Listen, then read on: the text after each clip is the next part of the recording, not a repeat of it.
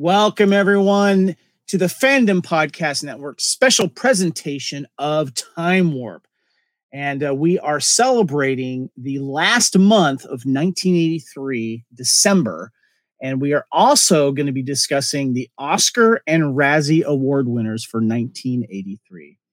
In this episode of Time Warp, of course, we will cover the pop culture and the music and all that fun stuff that happens during the month that we're going to be discussing here. But what's really cool, back in 1983, that was 40 years ago as of this recording. So welcome to Time Warp 1983. I'm Kevin, and I'll be your host. I'd like to introduce my guest, as always, for this awesome fun party going back in time. And I'd like to, of course, bring on my brother from another mother, the fellow founder of the Fandom Podcast Network, Mr. Kyle Wagner. What's going on, buddy? I'm doing pretty good. I rode my BMX to get here, but I was chased by a possessed car the whole trip, so I might be a little out of breath.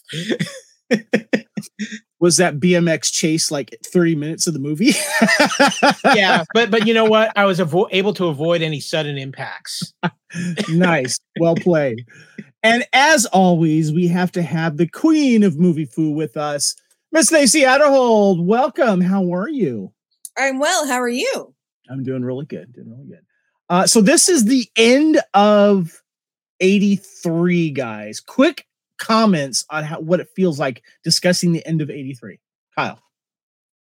It's been a ride. It's been a lot of memories. This is kind of an interesting period for me with movies because I was technically 8 at the time for most of these films. So a lot of these films are probably more memories of watching them on VHS a couple years later through rentals or HBO or something like that. But it's still an interesting time because there's a lot of memories that you associate with these films, and a lot of good memories, a lot of like, oh yeah, I forgot about that. So these are the interesting times of these early 80s time warp. So when we get into like 85 and up, it's a little bit more stick with you because you really lived it at the theater.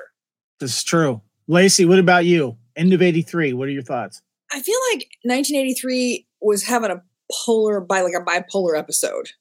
I just realized I'm wearing 2 pairs of glasses.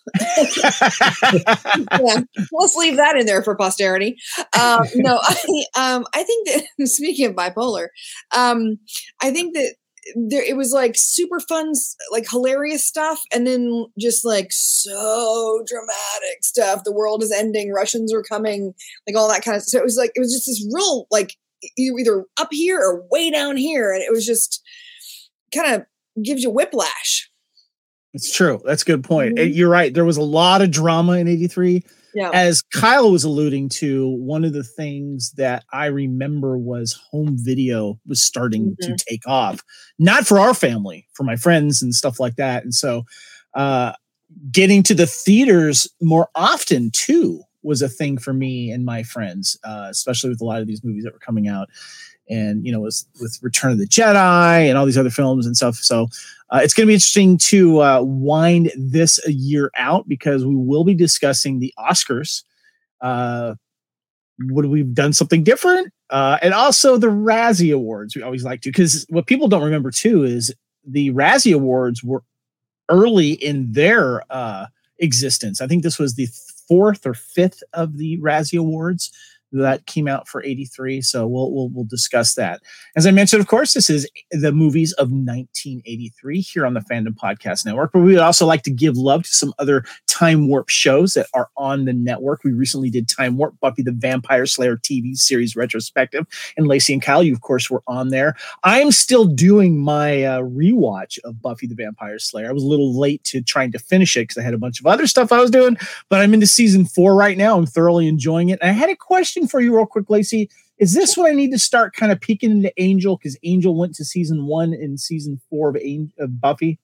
Yes, and I will say that there are more crossovers in season 1 than there are in the rest of the seasons. For Angel, gotcha. For Angel, yeah. So you'll want to see, because there's some pretty significant stuff that happens. There's some Oz crossover and there's some Buffy crossover. So, cool, some good stuff. Yeah, looking forward to that. Also, recently we had Time Warp Part 6 of 83, where we discussed some movies like Never Say Never Again, of course, The Day After, Star 80, All the Right Moves, Right Stuff, and A Christmas Story. Kyle. I'm on my about 6th rewatch of the day after, but I am just fine. Why? You might need some help there, Kyle. But we are, as I mentioned, we are in part 7 here. Yeah. And I think it's time to do a little bit of time travel, guys. So yeah, let's take a step back in time in 1983. Let's fuel up that DeLorean with that flux capacitor, slingshot around the centerboard that captured Klingon bird of prey, and take a step into that blue police box or phone booth. Step into that quantum leap accelerator, or my favorite, take a dip in that hot tub time machine as we travel back to 1983. We're going to remind you of what was happening in pop culture, sports, politics, television, and of course, the movies of 1983. All right. Vintage 1983, guys. 40 years ago. Of course, we did cover a lot of sex comedies this year because it was the year of the sex comedies. But let's also talk about what's been happening in 83, especially during this year specifically, and of course in December. And we always love to look back at the cost of things, what was happening. What was the cost of things? Average house, $89,000. At gas, $1.16. Postage stamps seemed to stay like 20 cents for a long time. I don't know. It seemed like it didn't change till the 90s almost. Am I remembering that wrong, Kyle? I would say at least through the 80s, it stayed within that 20 to 30 cents range. Kind of went up to 30 cents, 33, 36 cents through most of the 90s and early 2000s. And it's been in about the last 5 or 6 years that postage have just gone bonkers.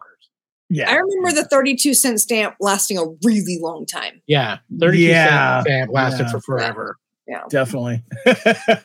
Well, we got some world news here, of course, in 83 during this time in December.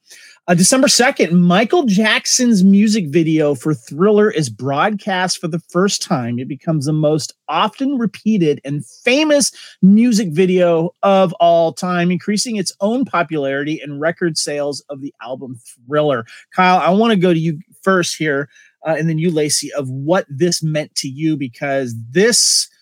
I almost feel like this also put getting MTV on the map if you didn't already, because if you weren't watching at home, you were watching at someone's house. Kyle.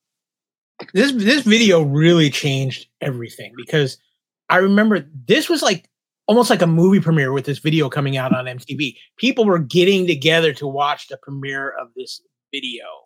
And I just remember they made a whole like half-hour special out about it. And it started that chain of like major Michael Jackson music videos that became becoming like an event, and MTV made the most of it. And I mean, MTV was showing it 5 to 10 times a day in its rotation for almost a year, it felt like. And this really just changed how people made music videos. And I think it really, even though we had MTV earlier and video killed the radio star, of course, but I think Thriller really launched the true era of the music. That's a great point, Kyle. Lacey, what are your thoughts on when Thriller first hit the MTV airwaves? Okay, I have 2 thoughts. The first thought is I loved it. It was great. It was super fun. I was a little bit like freaked out by it because I don't like horror very much. I mean, y'all know that about me. I will say that later on, I decided that I wanted to get the LP because, whatever. So right about the time that eBay was just starting, there was this trick where if you misspelled things on purpose to search for them, you'd find things that nobody bid on because nobody could find it because it was misspelled. So I bought a Michael Jackson Thriller with 1 L.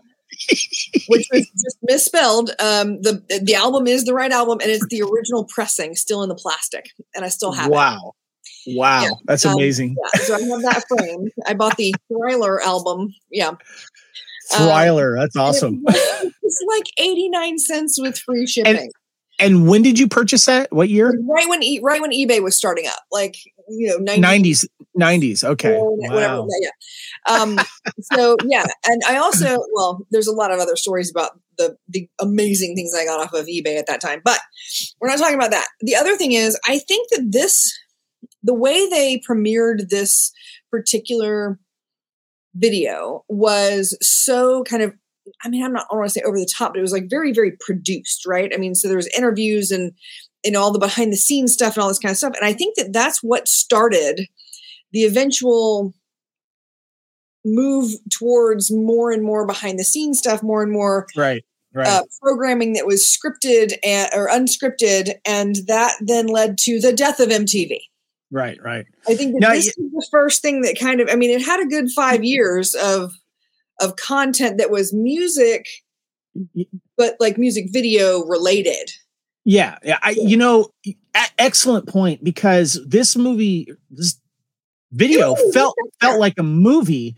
And nowadays, when you look at short films, a lot of them are even shorter than Thriller now. And so it set a precedence for not only the way videos are done, but also short films and behind the scenes, like you said, but also it also set a precedence for any party anywhere.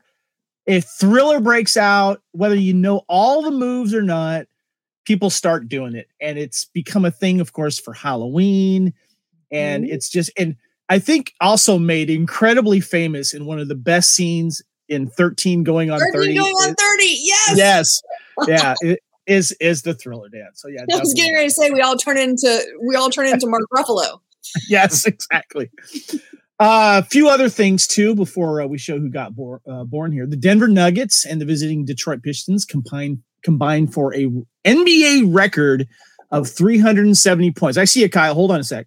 With Detroit winning in triple overtime, 186 to 184. Did you want to comment on that, Kyle? Yeah, I did, because for you sports ball heads out there, this is actually a very fun time in the NBA, early 80s, because the NBA wasn't like huge at that point, but the Denver Nuggets were coached by a guy named Doug Moe, and he decided when he got there what he was going to do is, we play at above altitude. So we're not going to play defense. We are just going to run everybody into the ground. And the scores of Denver Nugget games were absolutely insane during this time period. Interesting. They just played offense. That's funny. You play with your strengths, man. You play to your strengths. That's how it works. December 31st, the Apple Macintosh television advertisement is released to a big fanfare and WTF as well. That was a big deal there. A few other things too. McDonald's introduced, of course, the McNugget. DARE, the Drug Abuse Resistance Education Program, is launched. The economy begins a robust recovery following the early 1980s recession. We mentioned earlier, too, Kellogg's introduced Crispix cereal. Cabbage Patch dolls make their debut and creating Cabbage Patch riots. I remember seeing the video footage of that on the news and going, oh, my God. That's probably like the first true Black Friday type riot thing I ever remember seeing. Yeah, definitely. Yeah, my Girl Scout troop went to Cleveland, Georgia, where the Cabbage Patch, whatever it's called, it's got a name. Xavier Roberts was the guy who designed them. And you go in and you watch like all the dolls being born, and like you walk through this thing. And it's now it seems super creepy, but it was like the coolest thing ever. Back then, I wasn't even into dolls. I didn't have a doll. I did have a doll. I wasn't a doll person. But it was just so fun and crazy. But and yeah, they were, I'll be honest, they were kind of cute, so yeah. They're adorable. Yeah. But it's crazy. The first little section that you walk into has all these heads on like cabbage leaves, and it looks like a cabbage patch with all the little heads. Yep. Like, come on, man. That's I know. It was stuff there. Brilliant marketing, brilliant. Yeah, it was a hit at the right time. All right, guys. So because you were born, we have some somewhat famous people that were born in December of 1983. Jana Kramer, actress. Aaron Rodgers, football player, diva. I need a dark room, Kevin. Yes. Ooh, good reference there. I got that one. Daniela Ruha, actress. Patrick Fluger, actor. AJ Lamas, actor. Gia Alaman, actress, model, and reality television contestant. Jonah Hill, actor. Stephen Young, actor. Josh Sussman, actor, and Ashley Zuckerman, Australian-born actor, all born in December of 1983. And we did lose a couple of famous people here in December of 1983. Slim Pickens, actor, famous rodeo performer. I remember him in so many older films. This is a younger picture of him here on YouTube. And if you are listening to this podcast, make sure you check out the YouTube because we are putting up some awesome pictures. And music legend died way too young. Founder of the Beach Boys, Dennis Wilson. He passed away. I believe that was a pool drowning, if I remember correctly. I'm trying to remember exactly, but yeah, he passed away as well. All right, guys. Next, we have 80s toys. We love our toys, don't we, Kyle? We're gonna have some conversations before this one. We get through all these toys. Yes. Okay. So the first batch of toys that we got here, of course, is the Speak and Learn, and we can see the pictures on YouTube. If you're listening, make sure you check out the video. We have Speak and Learn. The Speak and Learn actually reads a book aloud to your child, and your child slides a magic wand over the talking track barcodes, a Cordial electronic voice speak to beginning readers to help them associate printed words and phrases with their spoken sounds. We also had the Tonka Power Shift Mountain Master. This one went for $16.99. I did mention that the Speak and Learn. I forgot to mention the Speak and Learn went for $39.99. But back to the Tonka Power Shifter. It was a heavy-duty motor. The stand-up shifter controls 3 forward and 3 reverse speeds, has detailed Jeep CJ with removable airfoil and working winch. We also had the Stay Puft Play Mower.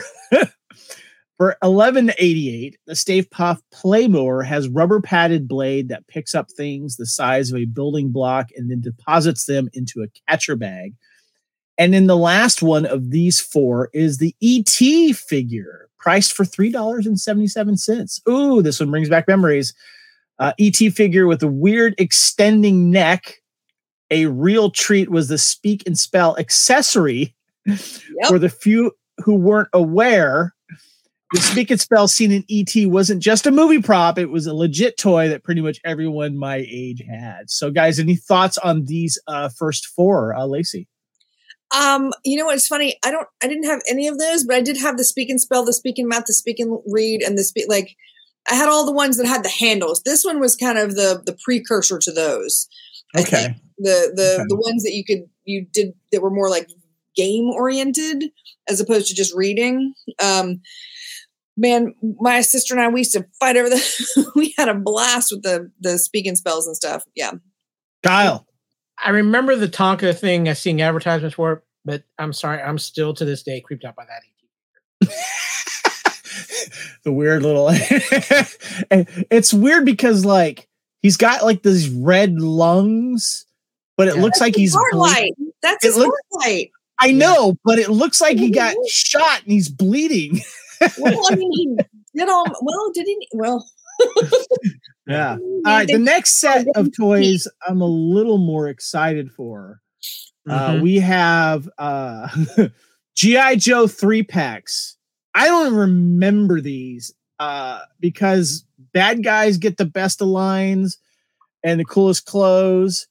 We had one that had Cobra Commander, Destro, and Major Blood figures. Major Blood is one of my favorite figures. I don't even know if you can find these in their original package anymore. This is what's weird. You also had one that had Scarlet, Stalker, and Snake Eyes.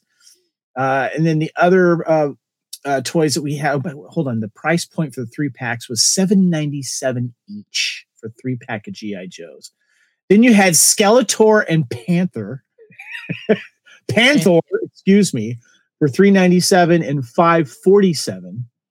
And then you had the Atari games, a bunch here listed from $24.97 to $31.97. We'll get into more of those. And then, of course, you had the Star Wars figures at $2.57 each coming out. A lot for the Return of the Jedi one. The Emperor's Royal Guard was there, which was very cool. But for the 2600 Atari system, they had it was around 20 games at the time. Pac-Man, Adventure to Yar's Revenge, Atari 7800 over the Nintendo system. I don't know. This guy was talking about this. I think the Nintendo is, of course, my favorite. Kyle, I need to go to you first on these figures here because okay. So there's a few things I want to hit here. So let's talk G.I. Joe. I remember these 3-packs coming out.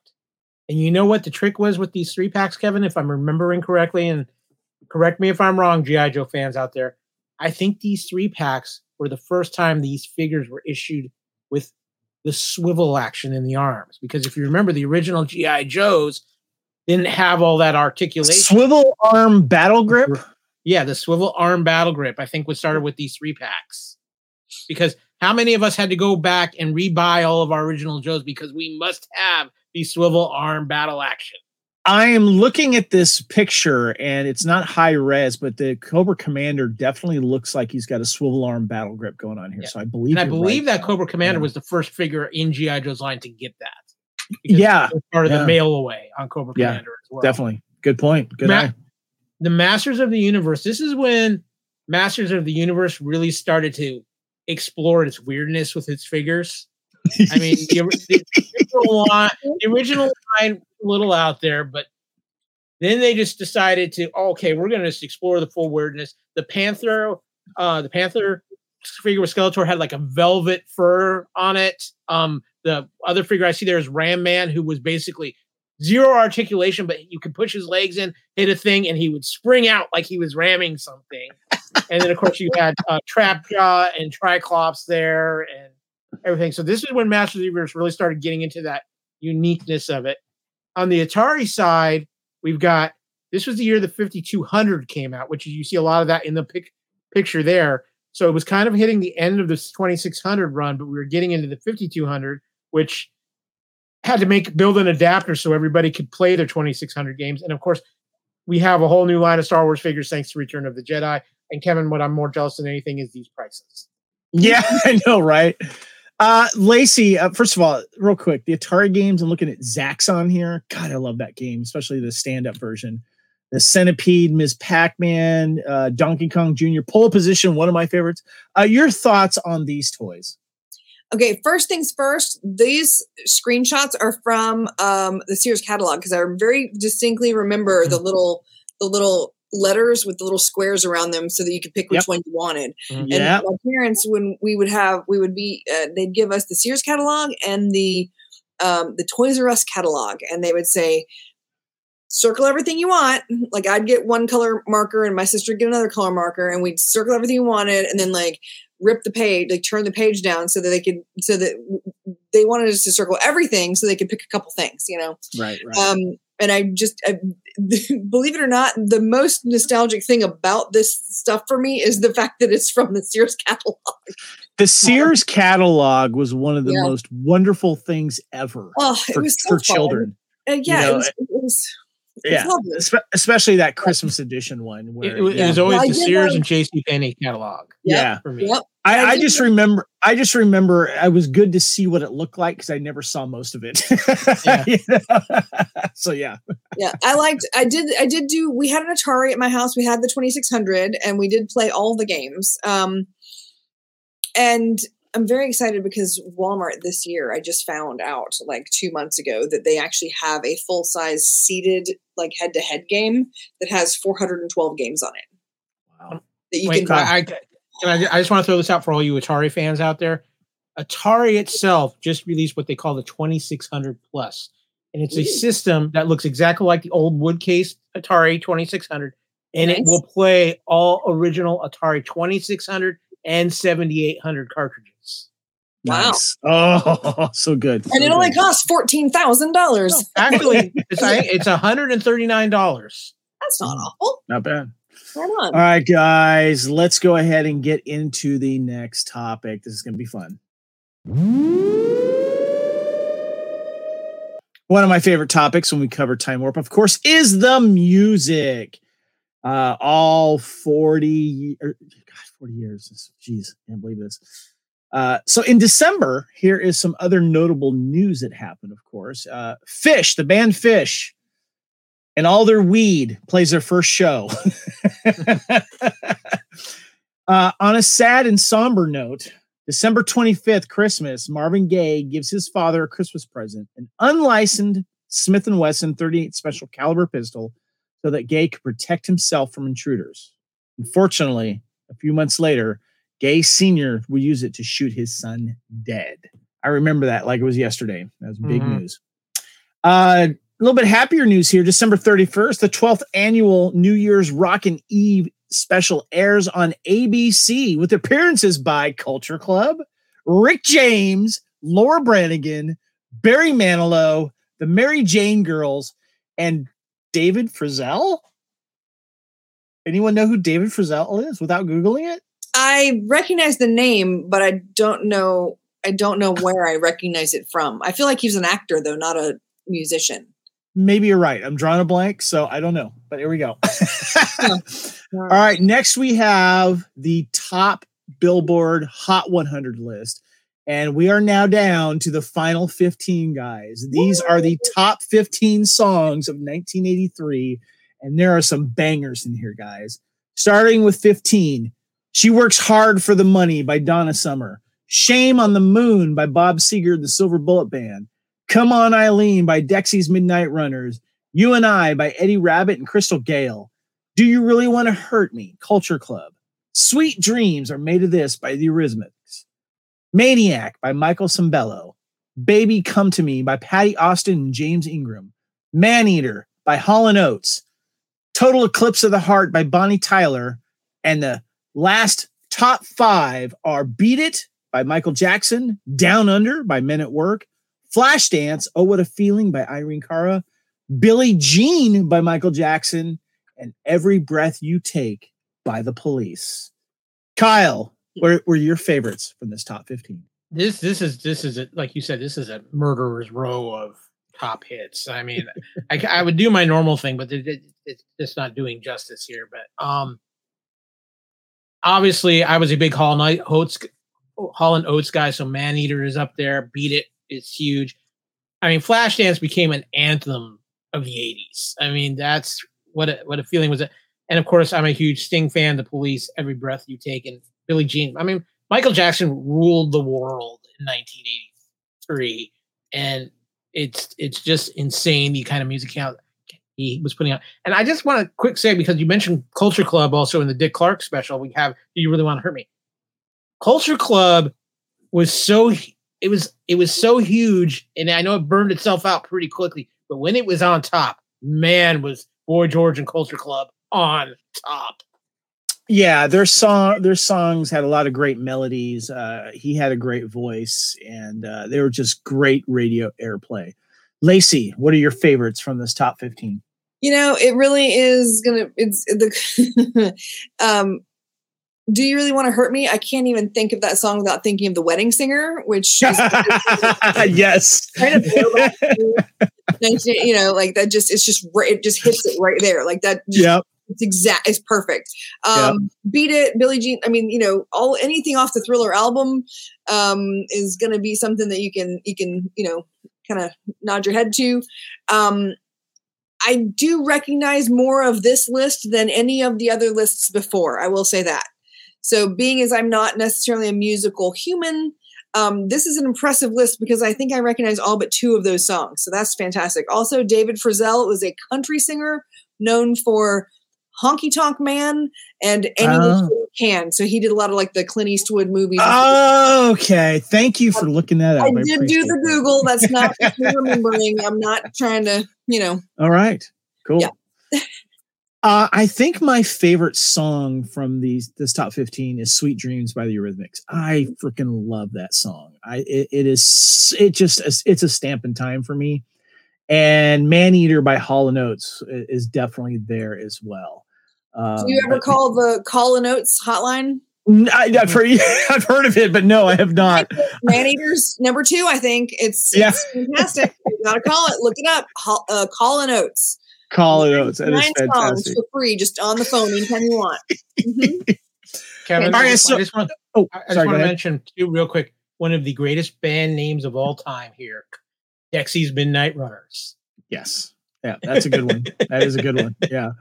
But not a good video. I'm sorry. No. That video is horrible. It's cringeworthy. All right, guys. So we have already talked about the top 30 shows of 1983, but I got a question for you. And I did want to just mention them real quick. From number 1 down to 30, the most popular show was Dallas, of course. And then it goes to 60 Minutes, Dynasty, A-Team, Simon & Simon, Magnum P.I., Falcon's Crest, Kate and Alley, Hotel, Cagney and Lacey, Knots Landing, the ABC Sunday Night Movie, the ABC, was it the ABC Monday Night Movie, I think it was, TV's Bloopers and Practical Jokes, Aftermash, The Fall Guy, The Love Boat, Riptide, The Jeffersons, Scarecrow and Mrs. King, Monday Night Football, Monday Night Movie, Newhart, The Facts of Life. Wait a minute, hold on. Monday Night Movie and Monday Night Football are right next to each other. So it means half the people are watching football and half the people are like, what's sports ball? I'm watching this movie. That's the way I'm looking at that. Followed by Newhart, Facts of Life, Tuesday Night Movie, Webster, Alice, Knight Rider, Hardcastle and McCormick, and Trapper John MD. So I have 2 questions for you guys. First of all, pick one that is your favorite of this entire list. Pick one you have not seen, and if you were forced to watch while you were like, let's say, laid up, sick, or you had time to marathon it and you haven't seen it, what would it be? Kyle, starting with you. This is a tough one. There's some good shows on. What's your favorite, and which one would you marathon that you haven't seen? Okay, I'm honestly I'm going to have to go with the A-Team as my favorite. Okay. Marathon one that I haven't seen. Problem is I've seen most of these. You know what? I would say if I'm going to marathon one that I really didn't watch a whole lot at that time, it's Hotel, because Hotel. Okay. All right. Cool. Lacey, what is your favorite, and which one would you marathon that you haven't seen? Okay, my favorite's The Fall Guy. Ooh, nice. Followed closely by Scarecrow's. Like it's a real hard question between Scarecrow's Mrs. King and The Fall Guy. I think The Fall Guy because they treated women better. But I yes, when I'm looking through this list, and I've seen everything with the exception of all of the like Sunday night, Monday night, and I'm sure I saw most of those when they aired. I'm looking at, and you can't pay me enough to watch Monday Night Football reruns. So I don't think there's anything that I would rewatch because I've seen all of them. Wow. I'm looking at. That's impressive because there's some of these I have not seen. So yeah. So what would you marathon then? That's not your favorite. That's not my favorite. It would be any of the football ones, but I wouldn't do it. not the sports. I'm talking about the TV shows. I mean, I didn't dislike any of them, except for sport. I'm just not a sports person. I would say like the one I liked the least would probably be like one of the like Dynasty Falcon Cresty kind of things because they were so dramatic with like all of the shoulder pads in the world. Right. Okay. Yeah, it was like the kind of shoulder pads and hairspray kind of situation. Gotcha. Not my favorites. For me, Kyle, yeah.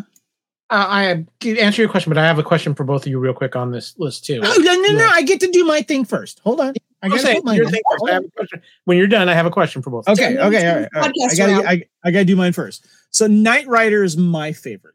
Very close to 18 though, but Knight Rider for me.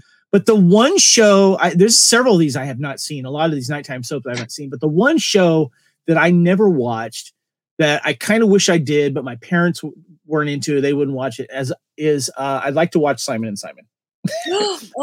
I would marathon Simon & Simon if I had it. I would give that if I had the time to. So and Kyle, they had crossovers with Riptide, so you kind of got to watch them both. I've heard that. Yes, yeah. Kyle, what was your 2 questions? Well, my question is this, because as we've been going through this list and now looking at it all in front of me, this felt like a really big transition year in television where we had a lot of shows that were real popular at the end of the 70s and those early 80s kind of starting to wind down, but we had a whole new generation of a different type of television really starting up in 83. And I'm just curious if you guys looking at this list kind of feel that same way. Lacey?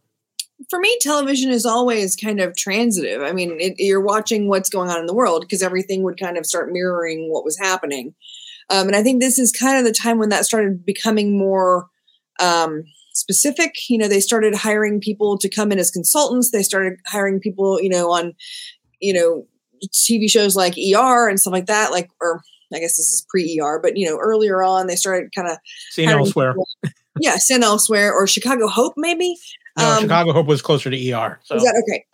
But they started hiring people to come in and come and sit in the writers' rooms and kind of do that kind of thing. They stopped force feeding, like spoon feeding the audience. They started letting the audience be smart, which is, so I think that right now it's kind of one of those sort of. I was watching more TV at this time, Kyle. So I felt like this was taking a turn. I think you have a point there. I was watching more of it, and there was just so much more to talk about. I felt like this was like the new golden age of television, maybe the platinum age of television. If you look, the golden age television is what, the 50s, maybe.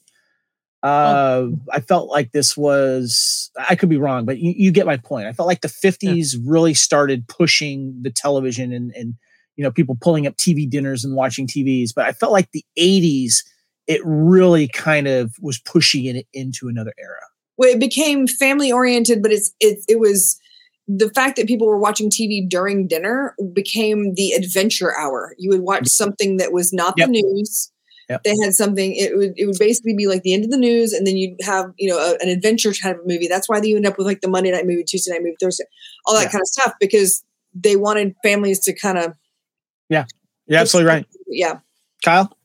Well, I was just going to say, because when you think about looking at some of these shows, you have the shows that push the risque a little bit more with like Dallas and Dynasty, because they were on later at night, and we were starting to see this a little bit of more sex in our shows too, and how the women were portrayed and just what was going on. But you had a lot more action and hardcore action for guys on television too. When you think about Knight Rider, the A-Team, Simon Magnum, PI, things like that. So I really think it was. We were really transitioning into the heart of 80s television in this year. Yeah. I think there's another social thing that we have to look at, though. When we look at the television and the fact that all these television channels wanted people to come together as a family. In 1973, that's when women, I believe it's 73, that's when women were allowed to have credit cards with their own names. They were allowed to have, get their own bank accounts, things like that. They weren't just their father's daughter or their husband's wife, right? So you get 10 years after that, you find these women who are not going to put up with all the abuse or whatever. So the divorce rate has skyrocketed, and everyone's trying to get the families to come back together. So a lot of the programming was trying to be like family focal. I think there's a social look at it. Like you're absolutely right. And there was a lot more stronger female roles that were coming in too as well. So that's a great point. Yeah. So there's a few shows that were debuting this during December, and one that ended in December. And one of my favorite shows, which didn't last long, unfortunately, was Automan, that was debuted on ABC in December 15th. And then a show called Masquerade, which I don't remember at all, but the people that in it I find fascinating. It was about an intelligent organization that recruits civilian specialists for individual missions requiring these skills. It's a Glenn A. Larson production, so he's been busy, starring Rod Taylor, Kirstie Alley, and Greg Evigan. I don't remember this show. Oliver Reed was in it in an episode too. John Saxon was in an episode. Mm-hmm. I got to look this up and see if it's somewhere, but I have a feeling it's not. And then also, was it ending or was it beginning? Hold on, I got to find out real quick here. Was Mr. Smith. This was ending in December of 83, and Mr. Smith was an orangutan accidentally raised to genius human level intelligence, secretly works for the Washington, D.C. as a political advisor. Oh my God. I'm trying to see if there's anyone famous in this. Oh my God, Joaquin Phoenix was in one episode. Don Amici was in one episode. Wow, that is weird. That is going to be a... I find this funny because right now we have Oscar winner, what is it? Joaquin Phoenix now playing Napoleon. No, yeah, Joaquin, yeah. Kevin, could you watch this movie? Because it is a monkey wearing clothes.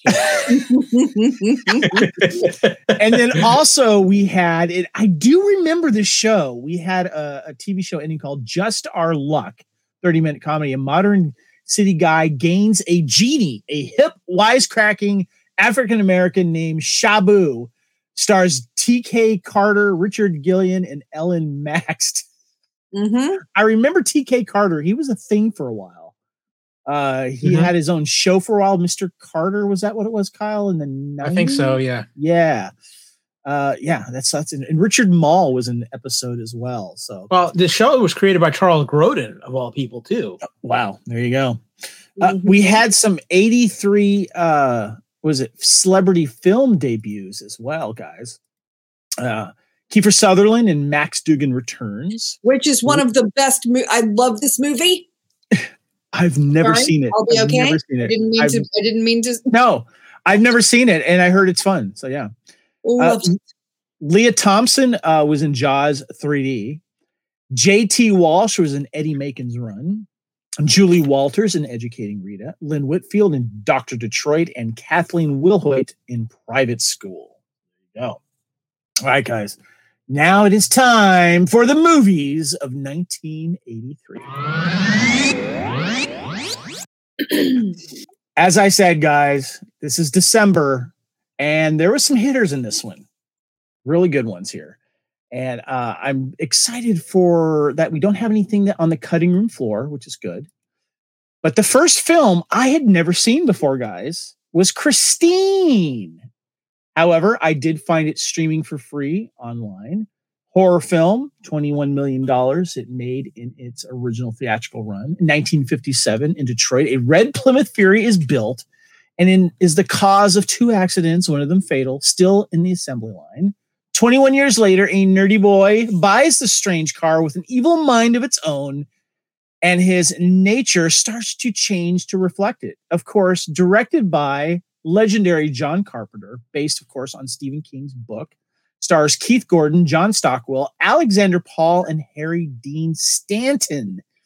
Kyle, give us some trivia. Some trivia on Christine. Stephen King's popularity was so high at this time, this film went into production before the book was even published. Wow. And so that's at this time, that's really saying something. 15% of the budget was just on the cars, but by the end of the filming, all but 2 were destroyed. Portions of the film, particularly Arnie's neighborhood, were shot in the same South Pasadena neighborhood that director John Carpenter used in Halloween. Which is where I've been. Yeah. And finally, I find this very interesting. Stephen King chose a 58th Plymouth Fury for Christine because it was a forgotten car. He didn't want a car that already had a legend attached to it, like the 50s Thunderbird. I think that was a wise decision. I'm kind of a car guy. I love old cars, and I have not seen a lot of Plymouth Furies out there. And I've kind of always been curious about this film. I'm not a big horror guy, and I know you're not too as well, Lacey, but I actually thoroughly enjoyed this film because it wasn't scary. It was kind of creepy because this car had a mind of its own. I love some of the practical effects they used to when the car starts to repair itself and, take a mind on its own. But I got to be honest with you guys, and I have a question I'm going to throw out there. One of my favorite, it is considered a horror film, is a movie in the late 70s called The Car. Possessed by the demon, goes on a killing spree.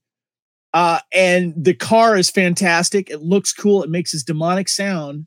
Gonna put it out there, thinking maybe someone might have borrowed some ideas from it. Just gonna throw that out there.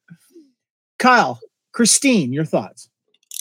Well, first of all, this is an interesting film. This is a time when if you put Stephen King's name on something, it kind of inspired fear into you right then and there because of just Stephen King's reputation. This is one of his average films. I mean, that's the thing with Stephen King.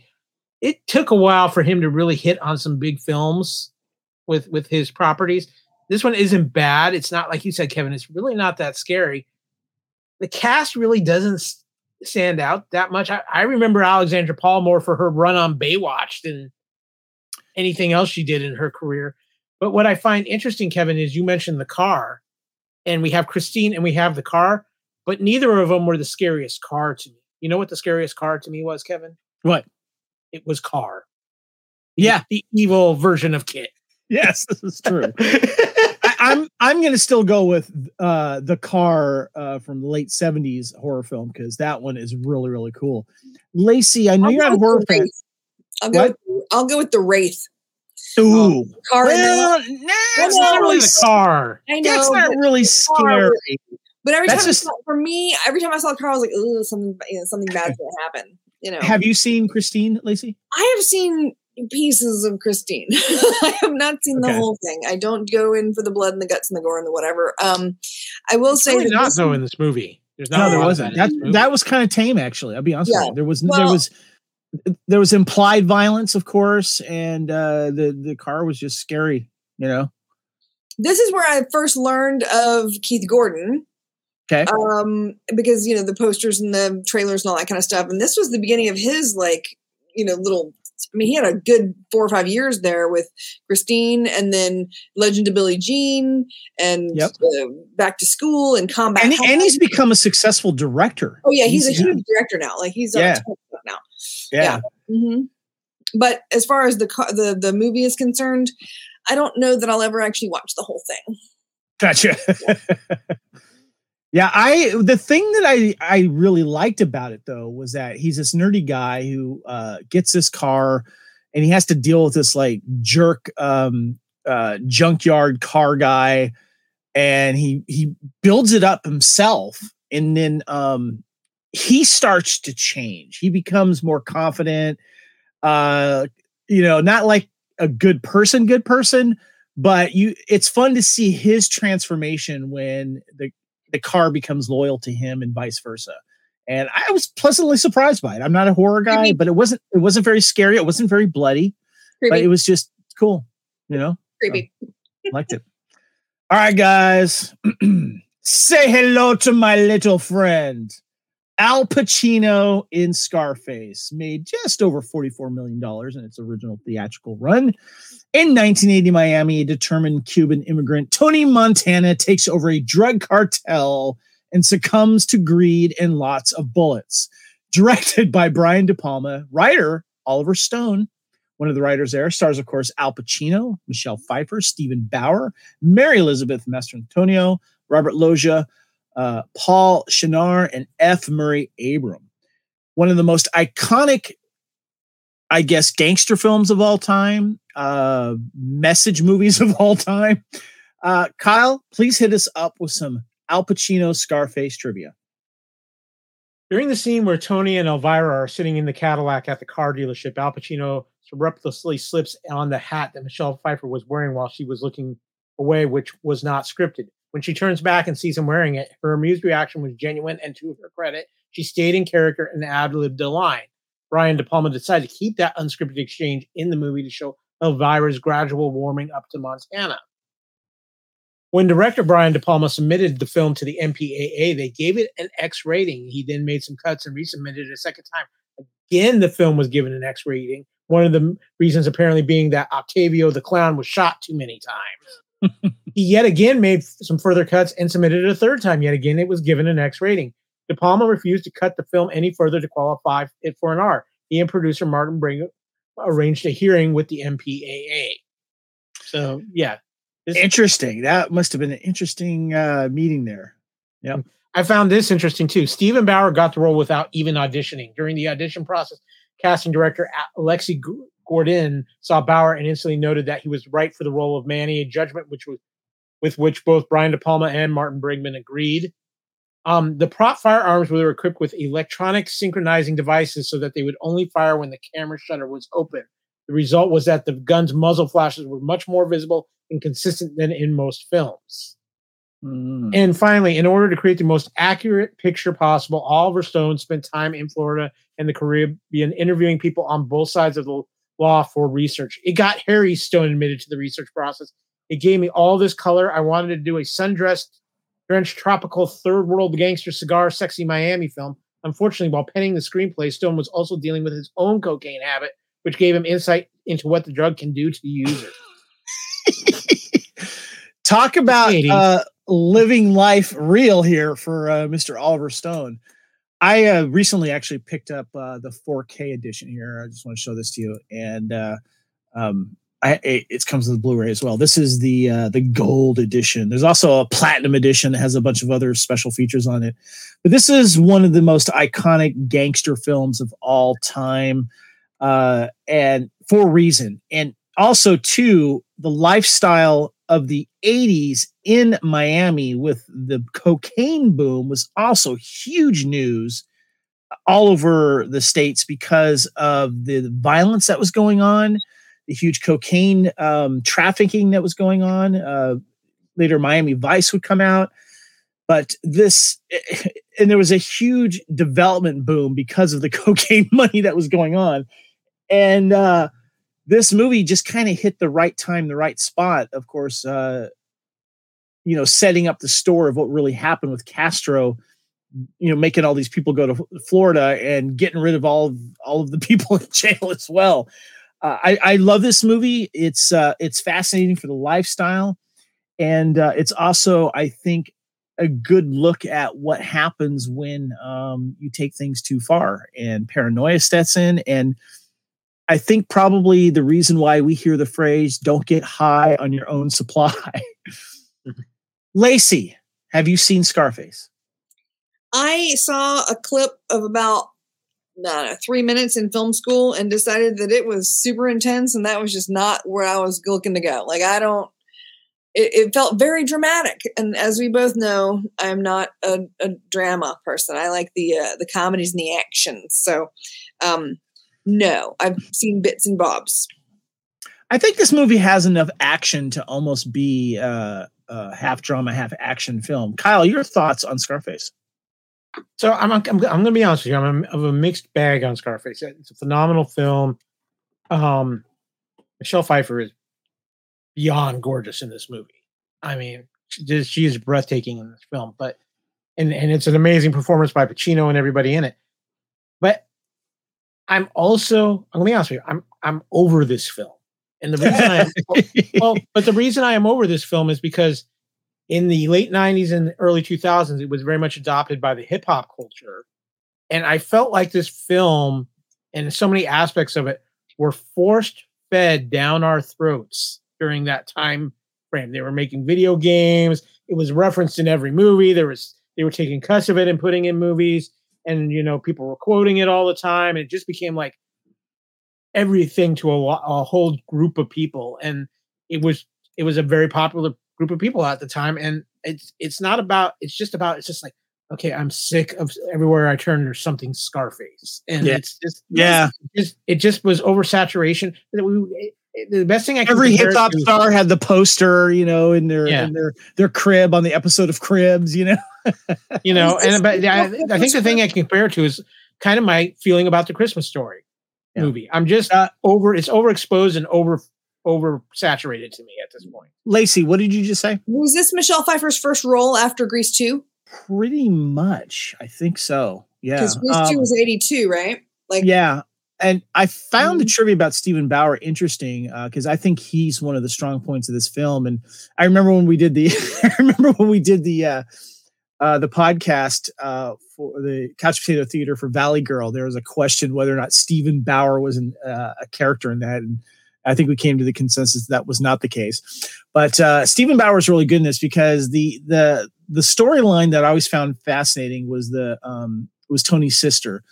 And how he just did not want her to date anyone. And, he almost got to the point to where he wished he loved her a little too much, but couldn't. And it was just heartbreaking to see him, spoiler alert, kill Stephen Bauer for that particular reason. So good movie, though. I enjoy watching it. What's that, Lacey? That's not heartbreaking. That's creepy. Yeah, it is creepy. But the Mary, was it? Sorry, what's Mary Elizabeth Master Antonio. Yes, she was fantastic in this film. You could really see her acting coming around, and she was fantastic in this. All right, guys. Next, we have Sudden Impact. Clint Eastwood made about $67 million in its original theatrical run.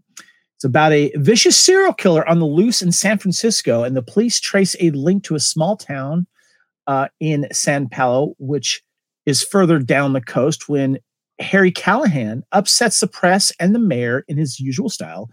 He's shipped out of town to investigate while the heat is on. With the help of his new 44 Magnum handgun, Harry goes on a trail, leaving behind a usual trail of dead criminals along the way. Starring Clint Eastwood, Sandra Locke, and Pat Hingle. Kyle, what's some trivia on Sudden Impact? There's some very interesting trivia on this. Of course, it's the only Dirty Harry movie directed by Clint Eastwood. Charles B. Pierce wrote the line, "Go ahead and make my day." The line was inspired by a warning that his father would say to Pierce when he was a child. According to Pierce, his father warned him, "When I come home tonight and the yard has not been mowed, you're going to make my day." It was the highest grossing of all the Dirty Harry films. Of course, of the 5 Dirty Harry movies, it was this movie that used the catchphrase, "Go ahead and make my day," whereupon it became synonymous with the Harry Callahan character and became popularized into the vernacular popular culture. Although Clint Eastwood made the phrase "Go ahead and make my day" famous, it was originally used a year earlier by Gary Swanson in Vice Squad. Swanson, who played a Hollywood vice cop, said the line, "Go ahead, scumbag, make my day," to Wings Hauser, who played a pimp during a bust. The quote is often erroneously attributed by most people to be from the first movie of this franchise, Dirty Harry. The phrase was also voted in a 2005 poll by the American Film Institute as the number 6 most memorable line in movie history. The phrase was so well publicized and became so popular that many members of the public knew about it by the time the movie opened. It's estimated that Eastwood earned about $30 million for this movie. Around this time, Eastwood's salary on movies took 60% of the profit, with 40% for Warner Brothers. That's a lot of money for someone to make during that time.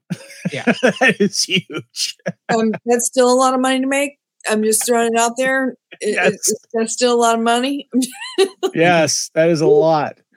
Kyle, what do you remember of Sudden Impact? Okay, so my dad was a huge Dirty Harry fan, and he had all the movies. And Sudden Impact, in my opinion, is the best of the Dirty Harry films. Obviously, it's probably the most popularized because of the phrase and everything that goes with it. But this movie made Dirty Harry Callahan, I think, also one of the most memorable characters in movie history, especially as a cop in movies. And Eastwood, it's outside of his westerns, this, in my mind, is still one of Clint's best characters and best performances. And this is one of those movies that I'll watch anytime. It's that good. The thing that I liked about this film was, and it had been a while since I seen it, and I just want to show it. I got this Dirty Harry 4-film collection, and that's how I ended up watching it. Because you have all the Dirty Harry films on here. Well, almost all of them. You don't have Deadpool, which is actually my favorite, to be honest with you, for reasons. I liked how, though, in the trivia you were mentioning, Kyle, about the movie Vice Squad, because we covered it last year in '82, because we thought Wings Hauser was going to be a thing. And so I think his son is becoming more famous than he is now. But this is interesting because Sandra Locke is basically the serial killer, but she is basically on a revenge because of what happened to her. She was raped, and she wanted to get revenge because I think a friend of hers died, if I remember correctly. She's the one going around killing these horrible people, and you're kind of rooting for her when she does it.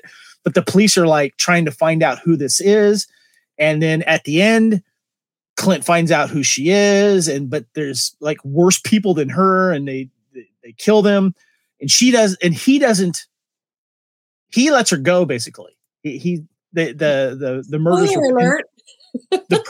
the murderers were pinned on someone else that they killed basically, and so you're like, yeah. But I'll be honest with you, though. I think there was a thing going on between Sandra Locke and him. I think they were like boyfriend, girlfriend, or I don't know if they were actually married. But I thought she was good in this. So that was my takeaway from it. Lacey, did you ever see Sudden Impact? Okay, so I had not ever seen a Dirty Harry movie, and I don't know, like 10 years ago, somebody was like, "What? How can you never have seen a Dirty Harry movie? You are a film major. You have a film degree. What is wrong with you? Oh my goodness!" So I decided that I was going to watch all of them, and I did, and I watched them all in like one weekend, and I couldn't tell you which one was which. I have seen them, but I binge watched them, right? And so I binge watched them like a decade ago, and I didn't dislike them. They had a very specific kind of dirty, like gritty feel to them, which was not necessarily my favorite type of movie, but they were very well written. They were interesting to watch. I didn't get bored at like the third one or anything and turn them off. But I honestly couldn't tell you which one's which. Gotcha. Okay. Like, because they all kind of, the last one, I'm guessing that's the fifth one. Deadpool is the one that sat with me most because Guns N' Roses had an appearance in it. That was Jim Carrey singing a Guns N' Roses song, being a rock star who was killed because of the Deadpool, and Liam Neeson was there in it as well. And that's why that one was memorable for me, because it just hit it at the right time. And that one's my favorite, but it's such an iconic character. So right on. Next, guys, we have Silkwood. Drama, made about $35 million in its theatrical run. The poster says, on November 13th, 1974, Karen Silkwood, an employee of a nuclear facility, left to meet with a reporter from the New York Times. She never got there.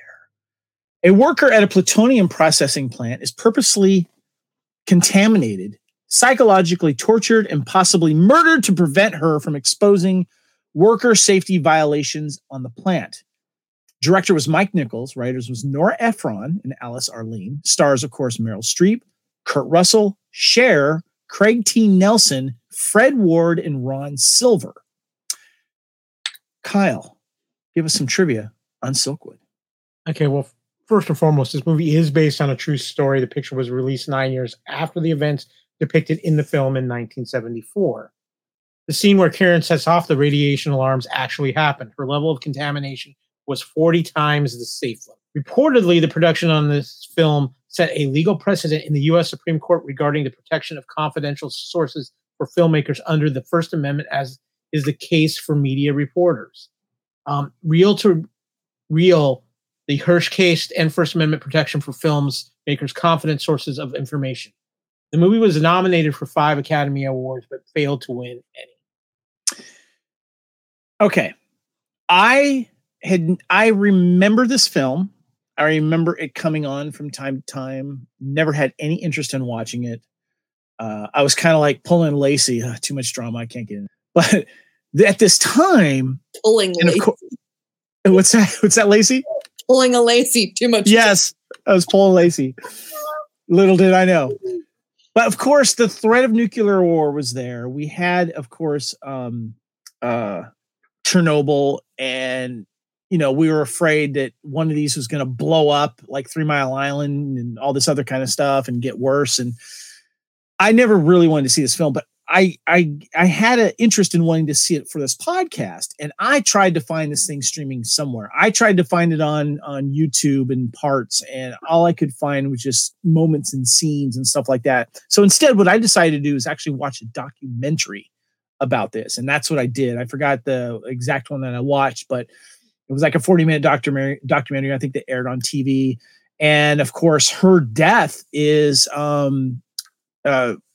which was a car accident, the question is up in the air of whether or not she was run off the road or if she was just a mistake that she did. But some people think that she was killed because of what she knew and what she was going to do. I wish hopefully I do want to see this film, because I'm kind of curious to see these actors, especially Cher and Kurt Russell, big Kurt Russell, but it's also an early Mike Nichols film. And I have liked his films and stuff like that. Lacey, I'm assuming you haven't seen this. I've seen, again, bits and pieces. I got to the point where I was just like, oh God. Like, I can't watch something that just never gets happy. Like, it never, Yeah. Like, it's so sad. The whole, it's so depressing and then terrible. And then after that, they top it off with a little bit of spritzel of bleh. Like it was just, don't get me wrong. There's a reason that people know the term Silkwood Shower. It's a very, very popular movie. Like it made a lot of headlines. A lot of people talked about it. Even if they didn't watch the movie, they wanted to know about the situation because it, this brought it to light. And then, of course, like, the trivia was saying with, this did cause, this was on the news. There was legal precedent set by a film. This was an important film in not just film history, but in history, in legal history. I did not see it. Gotcha. In full. All right. Kyle, have you seen Silkwood? I have seen Silkwood. I actually saw it for media class that I was in high school, actually. Really?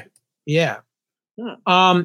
It's a one and done. And the only reason why I say that, Kevin, it's one of those movies you don't want to revisit and you don't want to rewatch. Yeah. It's a phenomenal performances. It has the whole Silkwood Shower scene is a huge thing, but it's fascinating when this came out, because obviously what it was dealing with and how big in a nuclear mindset we were with nuclear power, radiation, and things like that.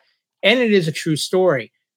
It's phenomenal performances. I will tell anybody, if you want to see it for the performances and what's in it, great, but be ready to have a comedy on standby afterwards to get your right?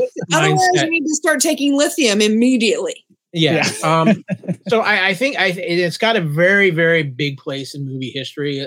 There's no question about that. But yeah, this is just one of those ones you watch it because you know of this film, you know the history of this film, and if you're a movie buff, you probably should see it because of that. But it's not one of those ones that's just like, oh, I'm going to pop in Silkwood on Saturday night. Yeah, it looks like a tough watch, but I am curious about it just because I find that event fascinating. And I fully expect when you get ready to watch it, I fully expect a text that says, "Hey y'all, what's up? Just getting ready to pop in Silkwood and have a few beers and relax and get my feet done." Just something. It's just Lacey, we have on Culture Clash, our show, we have the VHS double header. Okay. It's Silkwood and the day after. Come on. Man. That's funny. That's a good one. No. Well, what do you say, guys? Let's go ahead and lighten it up for the next film here. The next one we have is DC Cab. Thank you.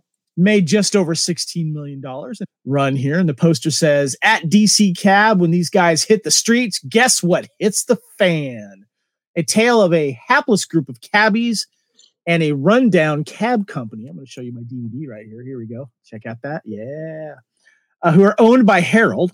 Albert comes to town with a dream of starting his own cab company, but needs to motivate Harold's employees to want to make something out of themselves.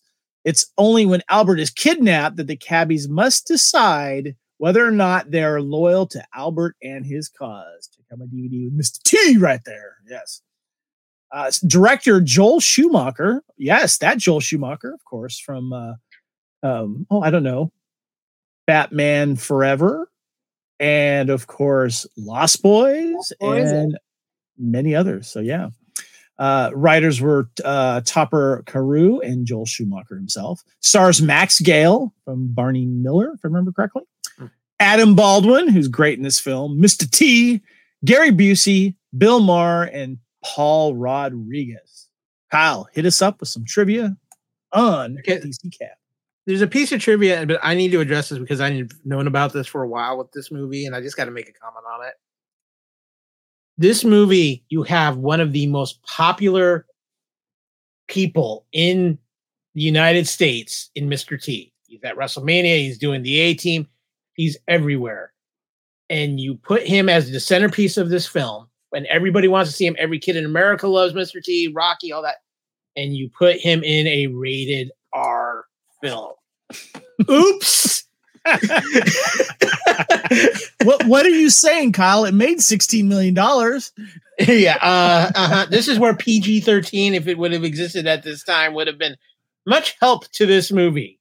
But anyway, just how cool Mr. T was. During principal photography in Washington, D.C., he spent some of his free time off the set visiting correctional facilities and children's hospitals. Jim Carrey auditioned for this film. Director Joel Schumacher turned him down because he felt Carrey was too talented to be in an ensemble. This film was a huge international hit. It was one of Poland's highest grossing film comedies of all time and won Best Comedic Picture in Turkey. I find that so weird and just random. Europeans and their crazy sense of humor. The film song, The Dream, Hold On to Your Dream, sung by Irene Cara, was the highest ranking track from the movie soundtrack, peaking at number 37 spot on the Billboard Hot 100 in February of 1984. Kyle, your thoughts on DC Cab? DC Cab is one of those movies that I think you have to put in a time capsule because of who is in it and the ensemble that was in it. Because one, it's Joel Schumacher. Two, you've got Adam Baldwin, Gary Busey, Bill Maher, and Paul Rodriguez, plus Mr. T. This is like, at the time, one of the biggest bunch of that guy outside of Mr. T. I mean, Mr. T is the star, but you look at how Adam Baldwin's career went, Gary Busey's, Bill Maher, and Paul Rodriguez. This is such a unique grabbing of people. Is this movie great? Not necessarily, but it definitely it's a representation of the time period without a doubt. And I'll tell you what, I will still take a DC Cab over an Uber. Lacey, your thoughts on DC Cab? It is a fun romp of a movie, which is nice because, we didn't have a lot of those this time around. But I will say, I think I'm like 80% sure that I have had Adam Baldwin sign my copy. He comes to Dragon Con a lot, and he's invited there a lot. And so I kind of ran out of like Firefly and Chuck and other stuff to get him. And I was like, oh, wait, he was in DC, DC Cab. So I'm pretty sure I had him sign that as well. Just for funsies. Gotcha. So confession, I hadn't seen this film until about 2 years ago. Never seen it before. I heard about it. I remember Mr. T was in it. I bought this DVD and I didn't realize it was rated R, Kyle. Literally, like in the first few minutes, boobies everywhere. And then Adam Baldwin, I'm a huge fan of. I met him actually. You're right, Lacey. He finally came to Dragon Con after a break through Chuck. I don't know if you know this, but I shared a story about how I was trying to get my entire Firefly card collection signed, and Kyle and I both he had a poster or a 8x10, right, Kyle, that you were trying to get signed? Right behind me back here. Yeah. And he was like not coming to Dragon Con for a while, and it's because he was doing Chuck, and finally he came, and I ended up getting that card signed, but I told him I was a huge fan of his originally from My Bodyguard. Yep. And what that movie meant to me. And every time I see a certain carburetor parts from motorcycles, I always think of that film. And he was touched by that, and he gave me a little My Bodyguard sheet, and he signed it for me and gave it to me for free. It was very sweet. And he says, "Kevin, I'll be your bodyguard." I was just like, "Oh, nice." But he was fun in this film, and I do like the ensemble cast. Not putting Jim Carrey in it, God, I think it would have been great if Carrey was in this film. I'm not sure which role he would have played, but I thought that would have been really, really cool. But yeah, it was kind of one of those movies I was like really glad to finally see and go back and discover it for the first time. It is a fun film, but yes, it is a rated R film. Next, guys, we've got Gorky Park. Yes, Gorky Park. In its theatrical run, made about $16 million. And it is about an investigator on a Moscow police force relentlessly pursuing the solution to a triple homicide which occurred in Moscow's Gorky Park. He finds that no one really wants to solve the crime because it's just the tip of the complex conspiracy, which involves the highest levels of the Moscow city government. Director Michael Apted stars William Hurt, Lee Marvin, Brian Dennehy, Joanna Pacula, and Ian the Emperor McDiarmid. Kyle, you got some trivia for me here on Gorky Park. Yeah, reportedly the production was denied access for filming in Moscow, Russia. Helsinki, Finland stood in for Moscow in this movie. Because of the Cold War, Gorky Park could not be filmed on actual location. The film group decided to come to Helsinki, the architecture of which is similar to Russian architecture. Gorky Park in this movie was not the real Gorky Park. Russia was actually portrayed by Kazinamini Park in Helsinki, Finland. When Lee Marvin arrived on the set in Helsinki, he was sent to the local hospital because of his long-time illness due to alcoholism. The director, Michael Apted, rehearsed with Marvin in the hospital bedroom. Producer Howard W. Koch said of making this movie whilst doing press for the picture, we couldn't even get into Russia to film it, and I can't say any of us were surprised, but that's what makes it so special. We were chalking up a first here. Nobody ever made a modern thriller like this in Russia. It's just a pity they don't like us doing it. Koch added, they kept telling us there's no crime or corruption in Moscow, but it's like any urban city in the world. Of course there's crime. They just don't tell anyone about it. That's what you get with a closed society. The glamorous, elaborate bathhouse scene in this movie was actually a Swedish health center in Stockholm in Sweden and was apparently owned by pop group ABBA during the time of the making of this film. So, guys, I was really actually kind of curious to see this film. I found the DVD, too, at a thrift store, and I bought it. And I was like, okay, William Hurt, good. Lee Marvin, good. Gorky Park, Russia, good. Of course, by the way, I'm a big hair metal fan, and there was a band called Gorky Park that came out in the late 80s. And I was really curious about to see this because I love when movies take place in Russia during the Cold War. Remember, was it Firefox, Kyle, when we had a little bit of that going on in the beginning of the film? That's actually my favorite part of the film was that whole espionage thing that Clint Eastwood had to do while he was in Russia. And I've always wanted to go to Russia. However, film was kind of boring, guys. It was fascinating the way it started with the homicide, but I felt that William Hurt's character was just not a likable character, and his Russian kind of was slipping from time to time, to be honest with you, even though he's a really good actor. I found Lee Marvin's character interesting in this, just because of what eventually happened in the film.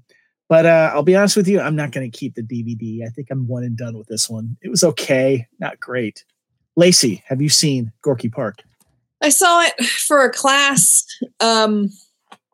I don't know if it was because I was required to see it that I found it so dull, but now that you say that, I feel like I'm a little bit vindicated, I think. I kind of went into it expecting like a spy thriller, Mission Impossible kind of like dun, dun, dun, whatever.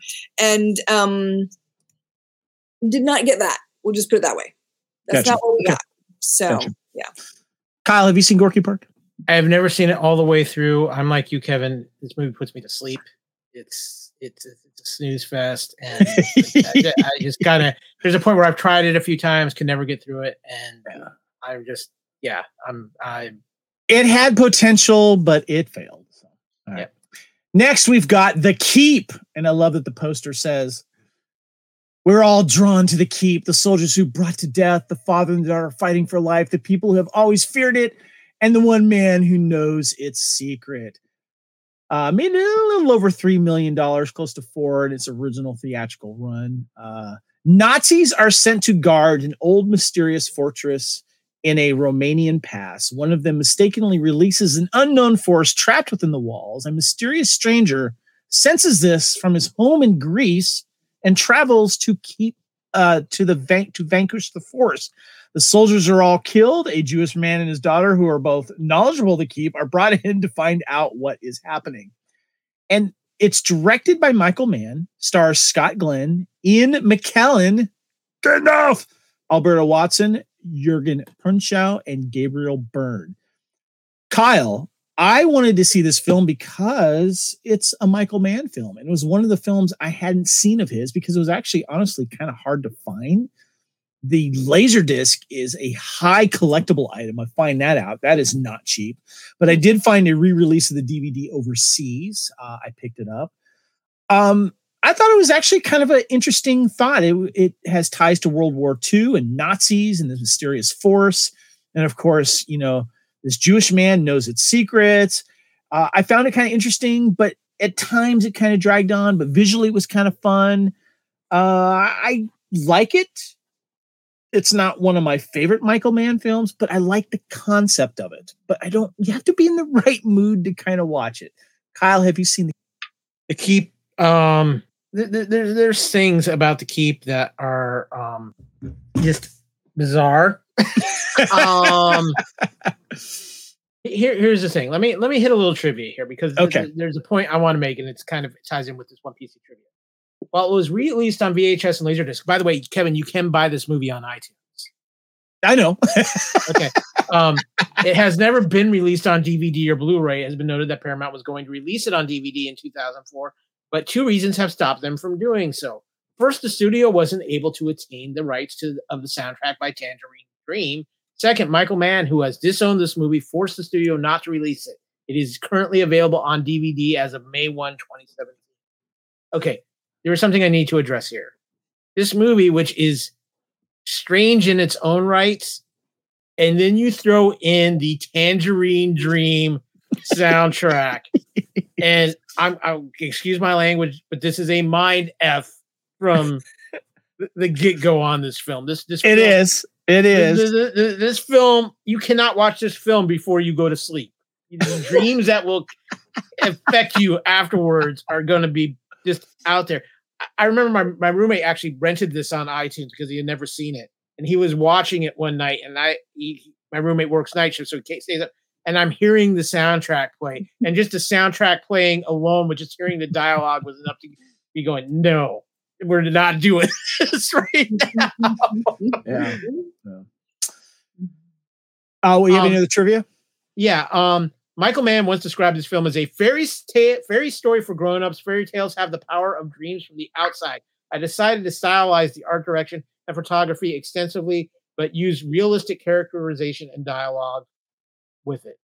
The writer of the original novel, F. Paul Wilson, was so unimpressed by Michael Mann's adaptation of his work, he wrote a short story called Cuts, in which a writer puts a voodoo curse on a director who has mangled his work.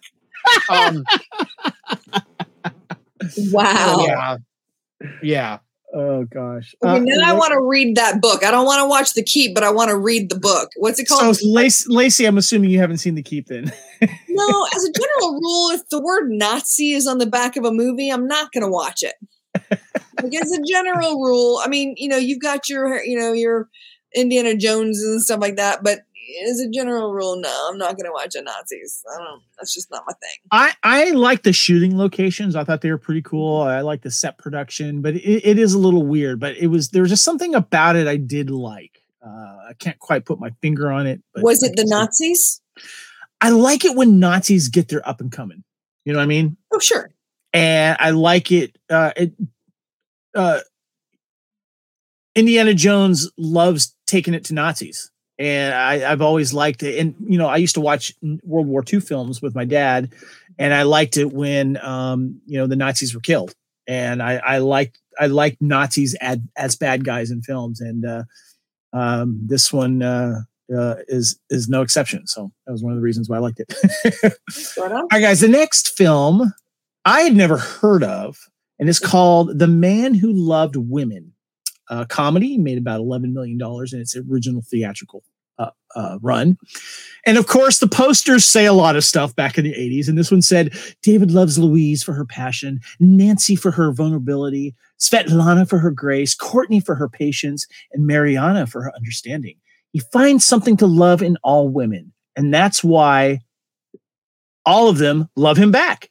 He wants to settle down, but he can't settle on one. He's deciding which woman in the world he loves most. Is driving him out of his mind. The Man Who Loved Women. And the short IMDb description says, a womanizing sculptor named David goes to seek help from a psychiatrist, Mariana, to cure him of his obsession with women. Of course, directed by Blake Edwards, co-starring his then wife, Julie Andrews. Of course, stars Burt Reynolds, Kim Basinger, Mary Lou Henner, Celia Ward, and Denise Crosby are all in this film. I found it on YouTube, was able to watch it in parts. So I'm just going to say it was okay. I was not a fan of Burt Reynolds. He's not likable, but I really like Julie Andrews, who played his psychiatrist in this. She was actually quite charming. It was interesting to see all these young actors in this film as well. But you're not really rooting for this guy, to be honest with you. And spoiler alert, he's dead at the end because something happens. And I don't know. It just fell flat for me. Kyle, did you ever see The Man Who Loved Women? I've never seen it, but I got to tell you, Kevin, this is a murderer's row of some of the most beautiful young actresses in Hollywood in this film at this time. And I'm just like, wow. And Burt Reynolds on the set with all those young, beautiful actresses. Yeah, I'm just wondering if that was a wise decision. You got some trivia for us here for The Man Who Loved Women? Yeah. Even though they only completed one movie together, Burt Reynolds has said that next to Hal Needham, Blake Edwards was his favorite director with whom to work. Now, there's a reason why it was the only completed one movie together, because Burt Reynolds had actually worked with Blake Reynolds on 2 other films, but Reynolds pulled out of both of those films at some point. Edwards was going to direct Reynolds in Rough Cut, but left. Edwards also withdrew from City Heat after various creative differences. First of 2 movies that Kim Basinger made with writer, producer, and director Blake Edwards, the second being Blind Date. Lacey, have you seen The Man Who Loves Women? I have. I remember it. I think I saw it randomly later on, on VHS or whatever. I think that I don't think it would hold up now. I think it's kind of like, when you watch a Blake Edwards movie now, there are so many things now that are not okay. It's kind of like watching a John Hughes movie now. Like, you kind of got to give it a minute before you can, right. That's not, okay. I mean, funny then, not funny now. Gotcha. Like, uncomfortable to watch now. If you're watching it alone, you're fine. You can laugh, whatever. But if you're in the room with anyone else, you're not going to laugh at certain points. Yeah, I had never heard of this. I don't remember it being played in reruns or anything like this. But Burt Reynolds was a thing during this time, of course. But I've seen better films with him in it, and it was okay. But for me, the highlight, of course, was Mary Poppins. The next film, guys, we've got To Be or Not to Be, starring Mel Brooks and Anne Bancroft, made about a little over $13 million at the time. A bad Polish actor is just trying to make a living when what should intrude but World War II and form an invasion.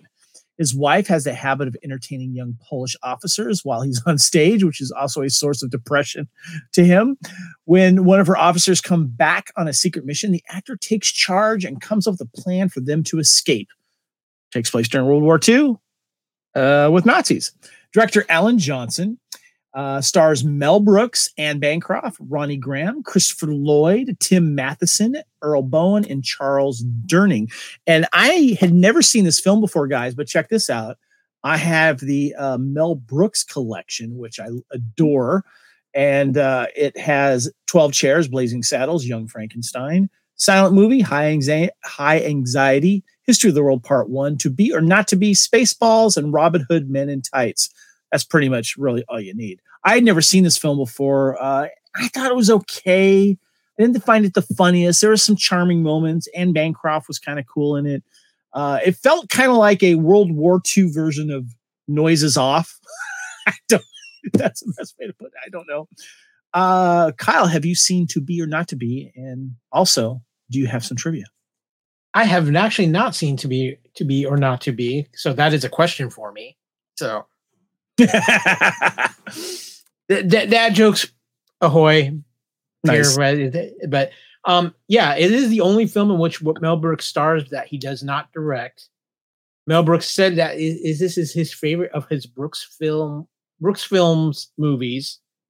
During World War II, Mel Brooks served as a corporal in the U.S. Army in France, where part of his duties included defusing landmines before the infantry moved into the area.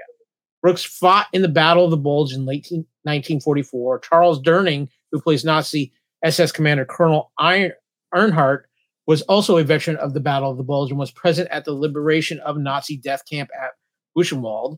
The first Hollywood studio film to explicitly refer to the inclusion of gay men in the groups condemned to the Nazi death camps. The use of fabric patches by the Nazis to identify undesirables other than Jews is a historic fact.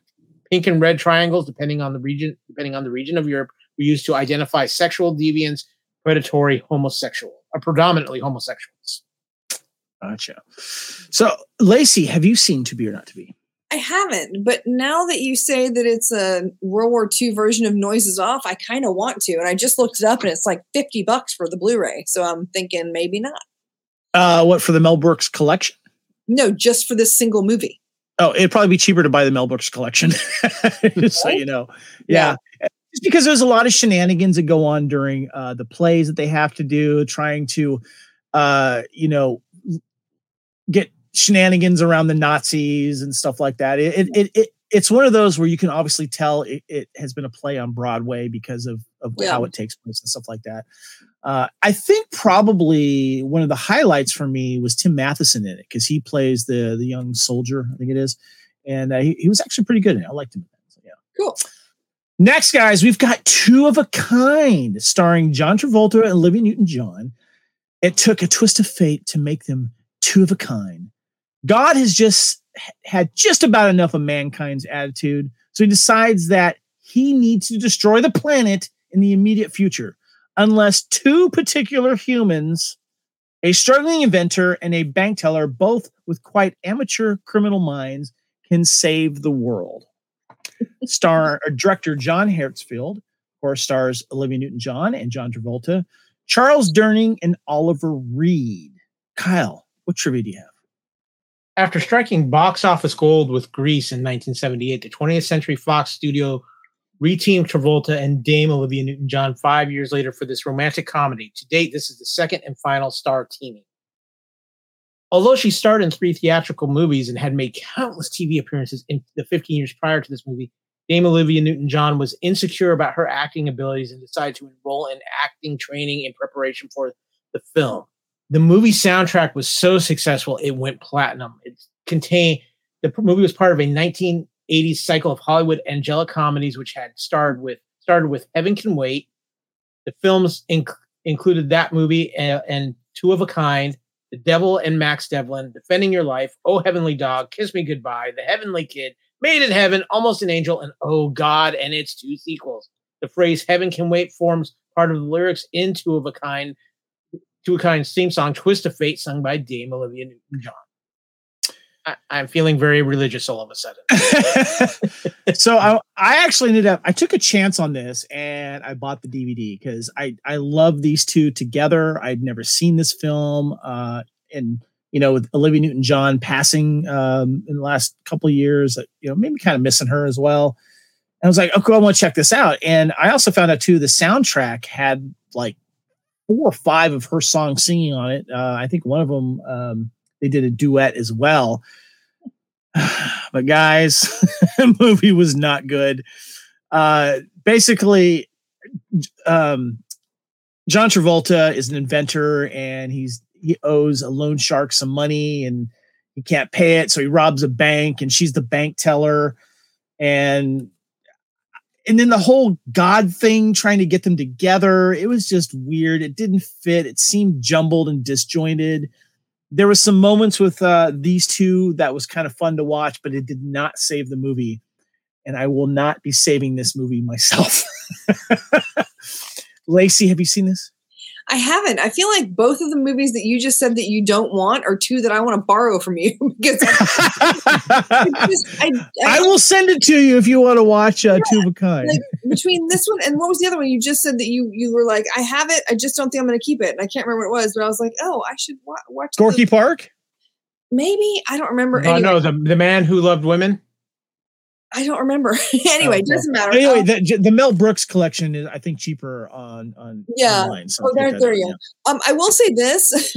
Honestly, the trivia that you just read makes me absolutely interested in doing like a Heaven Can Wait, like all the different like God inspired like matchup movies from that time period.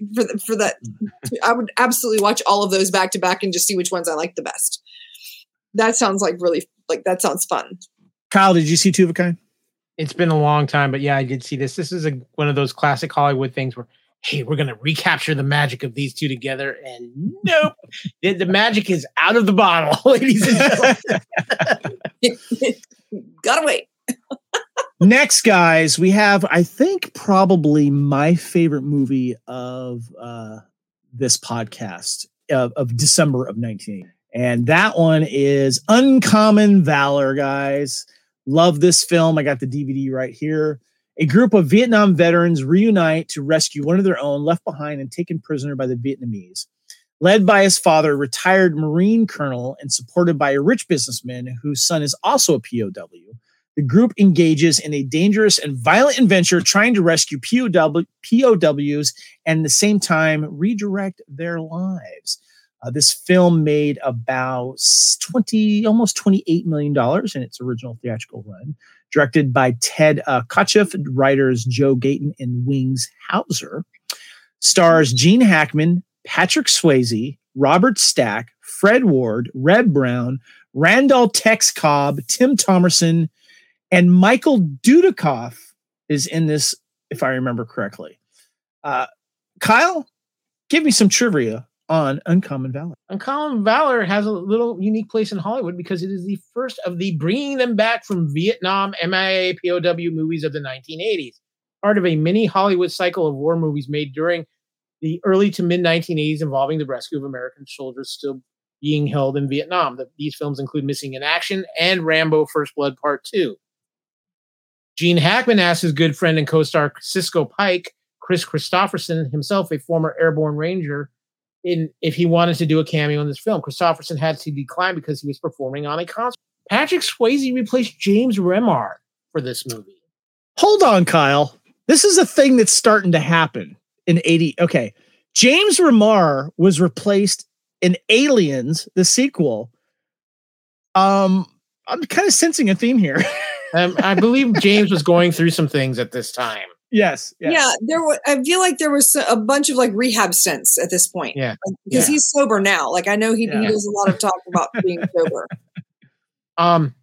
Due to the U.S. government's perception that the film's story was anti-government, the U.S. Department of Defense refused to rent the production company military spec Huey or Jet Ranger helicopters. As such, helicopters were brought in and repainted for use in the apparently uncredited 1980s action star Wings Hauser wrote the movie story. After First Blood in 1982, this was Ted Kotcheff's second consecutive film dealing with Vietnam War veterans. And here you go, Kevin. In a small role, this was an early action film for Michael Dudikoff, who became Mr. American Ninja. Woohoo! For a long time, no one could spot actor Michael Dudikoff, in the film, and it was a mystery. He is credited as Blaster's assistant. You can see him in a non-speaking role at the 20-minute mark. He is wearing a yellow jumpsuit at the airport while he grabs Blaster's bag and hard guitar case. He also grabs Wilkes' bag and enters the private jet. He can be seen a minute later standing next to the plane and the pilot as everyone enters the private jet while the CIA man takes pictures. He was 29 years old when this movie was released. Of all of the Vietnam, let's go rescue the MIA movies. Of course, you have First Blood, you have First Blood Part 2, you have the Michigan action films, and there's a bunch of other films as well. This one is my favorite because of the camaraderie between the cast and the fact that they were all part of the same platoon. They also touch on some PTSD they had, including Fred Ward's character. Randall Tex Cobb I love him. He's such a great character actor. He's wonderful in this film. And Gene Hackman plays the father in this. And I like how he gets these guys together and he kind of does it in a crappy way where he makes them feel guilty if they don't do it because his son is still there. But they finally come together, and how they do this whole training sequence of these of the actual camp that they have to go to first. It has some wonderful moments while they kind of bond and get together. But what's interesting is Patrick Swayze is the younger guy in this, and he wasn't in Vietnam, but he was in the service. But we find out he has trouble bonding with these guys, and he gets some advice from Gene Hackman's character to get their trust and bond with them. But then they find out later that it's his father that went missing in action or died in war. And so you see these guys going, and finally you see them going to Vietnam. They almost get arrested. They lose all their weapons, so they have to find more weapons, and they find some locals to help them out.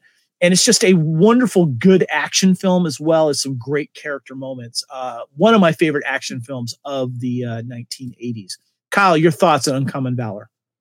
I think the problem for Uncommon Valor is it gets lost in the mix between Rambo and Missing in Action, which two very different styles of this. I think the name of the movie doesn't help it either, to be honest with you. And I think it gets more thrown in with like I think a lot of people tend to throw it more in with like Platoon and things like that because of a lot of it's just the images on the cover and how it was portrayed. But it is a great action film. But yeah, I think it's the one that it was early. It was the first one about going back to Vietnam to rescue him. But I think it gets lost from bigger franchises. Yeah. Thanks to Rambo Part 2, definitely. Lacey, have you seen Uncommon Valor? I don't know. I don't think so. Here's the thing. For the longest time, because I read the list of the movies that were going to be on this list tonight, and in my head, it was one of the. So this is one of the few that were all back to back. That was the going back to Vietnam. I thought mistakenly that it was one of the ones where we're trapped in a war camp and we have to play a sport to get away. No, because there was a kind of a bunch of different ones like right in a row. Where like you mean Victory? Yeah, Victory. Yeah. Victory, and then there's been several other ones where like they had to play soccer or play rugby or whatever, and then while they're doing that, they could get away or something. So that's for some reason I put Uncommon Valor. We have a little technical issue. Miss Lacey has frozen. Oh, no, she's okay on my end, Kyle. Hello. Okay. But yeah, so I had put it in the wrong box and I mistakenly thought that I had seen it when it was them playing sports. And so then no, I have not seen it.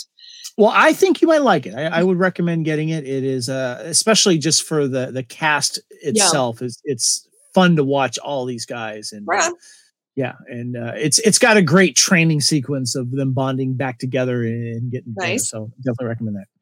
Next movie, we have just a couple more guys. Next one is David Bowie and Ziggy Stardust and the Spiders from Mars concert film, made just about $362,000 in the theater at the time. And this is the July 3rd, 1973 historic concert of the Leper Messiah. This was to be David Bowie's last concert with the Ziggy persona and the Spiders from Mars, a great medley of, quote, Wild Eye Boyd from Free Cloud, All the Young Dudes, Oh You Pretty Thing, a Lou Reed cover, and the Rolling Stones cover, but more of some of the highlights from the concert. Of course, David Bowie and his band with guitarist Mick Ronson and many others. Kyle, give us some trivia first before I give you my thoughts on this. Shot in 1973, the picture did not get a wide release across the world until a full decade later in 1983. Jeff Beck guested on guitar in 2 songs and was supposed to have been in the film, but asked not to appear in it because he felt his solos and his appearance looking more like a 60s blue rocker than Bowie and the Spiders' theatrical outfits didn't quite fit the movie. Marlene Dietrich and Ringo Starr are said to have been in the audience, and director P.A. Pennebaker arranged for signs to be put up around the Hammersmith Odeon that told the crowd to bring flash cameras and take as many photos as they could, which added an illumination to the crowd. I know exactly where that theater is. I remember I've heard about this film. I had never seen it before. I do like Bowie. I'm not a huge fan of his, but I was kind of curious about this. I did find it on YouTube and I started watching it, and I could not get through the first 10 minutes of it. Here, I'll tell you why. It has nothing to do with the music. It was the way it was shot. It felt like there was only 1 or 2 cameras and it fixated mostly with one. And everything was dark except for a few moments when the rest of the band would light up when someone else was playing, when Mick Ronson was playing guitar solo. But it mostly zeroed in on Bowie with everything else being black. And I could not, it was a horribly filmed documentary concert. It was one of the worst I've ever seen. I could not get through it. I'm sorry. I like him. I like the music. And the fact that Jeff Beck did not appear in it is a travesty because Jeff Beck is one of the most underrated guitar players of all time. I love his sound, and I wish he would have been seen on this. I love the fact that we do get a little bit of Mick Ronson in this. I saw a couple of his guitar solos. Died too young. I think he was like 41 when he passed away due to cancer, I believe. Underrated guitar player as well. But man, whoever shot this thing, I hope they did better later on or never filmed another thing again. This was not fun to watch for me. I had to stop watching it. Lacey, fan of David Bowie? Not a fan of music in general. So, I mean, I don't go out of the way to watch videos or music or concerts or stuff like that. So, no. Okay. What about you, Kyle? Have you ever seen this one? I'm like you. I've seen some clips of it, and it's just no. And this is actually something that haunts most 1970 concert type documentaries or films. They're shot so horribly because they just didn't have the equipment. And they should have turned some lights on. They should have done some panning around. I felt like it was done with one camera. It just this is if you want to learn how not to shoot a concert film, watch this one. I'm going to say they really didn't learn to properly shoot concert films till the 19. Yeah, it's true. It's true. And this was filmed, of course, in early 70s. We have one more film, guys, and this was probably a surprise to me that this was not filmed in the United States, but it was popular in the United States because of a sport, and that is the BMX Bandits. BMX Bandits. Here we go. 3 teenagers discover a stash of walkie-talkies and decide to make a quick buck and to sell the items. Unfortunately for them, the equipment belongs to a gang of hardened criminals who need them for their next job. They will do anything to get them back. Directed by Brian Trenchard Smith and stars David Arquette, John Lee, and more famously, Nicole Kidman. I was a big BMX rider when I was a kid. It was cool if you had a BMX, and this was really before what was it Thrashing, Kyle? What was the other one with Josh Brolin? Rad, excuse me, thank you. Rad came out. You had BMX Bandits, and this seemed to show a lot more. It was family friendly as well, and I rewatched it, and I decided to listen to the director's commentary. And what was really cool is there's a great opening scene, and I didn't know this in the time, but they were originally going to film it in Melbourne, Australia, where my wife's from, but instead they went to Sydney. And the first scene is this awesome location called Manly Beach, a great surf spot. It's in the Sydney Harbor area. And I was like, I've been there. I know exactly where that is. And it was nice to listen to the audio commentary about things that he did. The trivia says something else, but she was actually 15 years old, according to the director, when this was done. And what's funny is at the end of the film, towards the end of the film, where they're being chased, it was like a 30-minute chase in and around Sydney and other areas. But it was funny because of all the stuff and the things that gets knocked over, all the places that they ride through. And there's a lot of moments you can find out when the stunt doubles were. And the stunt double for Nicole Kidman was actually a boy. But so imagine being a boy dressed up as Nicole Kidman while doing stunts. A fun film, though. It was safe for families and stuff to watch, and it's Australian kids having fun running around in bikes while corny villains are chasing them. Kyle, you got some trivia for us. Yeah, you hit on most of it when we were talking about the director's comedy. But Nicole Kidman was 15 when this was filmed, but she was 16 when the movie was. Her stunt double was an 18-year-old boy in a wig because the production couldn't find a girl stunt double with a similar build and height who could also perform the BMX stunt bike riding. Reportedly, the cross-dressing stunt double would get somewhat embarrassed standing around waiting for takes.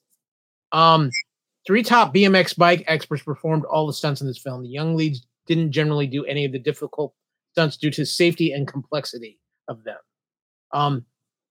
The original title for this picture in the first draft of the script was Water Rats. Moreover, the 3 teenage protagonists were much younger in the first draft of the script. Gotcha. Kyle, your thoughts on BMX Bandits? BMX Bandits was one of those things that in the US you only saw it on VHS. It never had a theatrical release. I think it kind of became popular as BMX became more popular in the 80s. You had Rad come out. You had a couple other types with the BMX or the skateboarding films. But where this movie actually found second life was around the time a movie called Days of Thunder came out.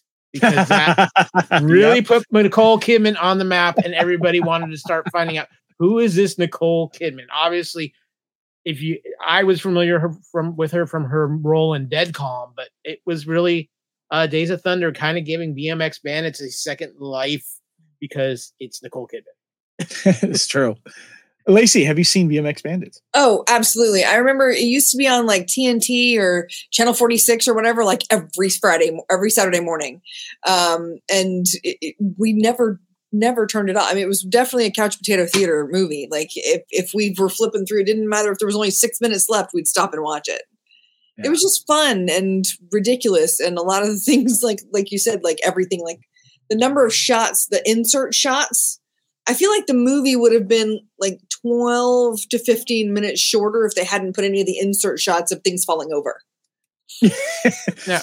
That was one of the things Mm-hmm. That was one of the things that he discussed in the audio commentary, was trying to find things cheap to knock over and destroy.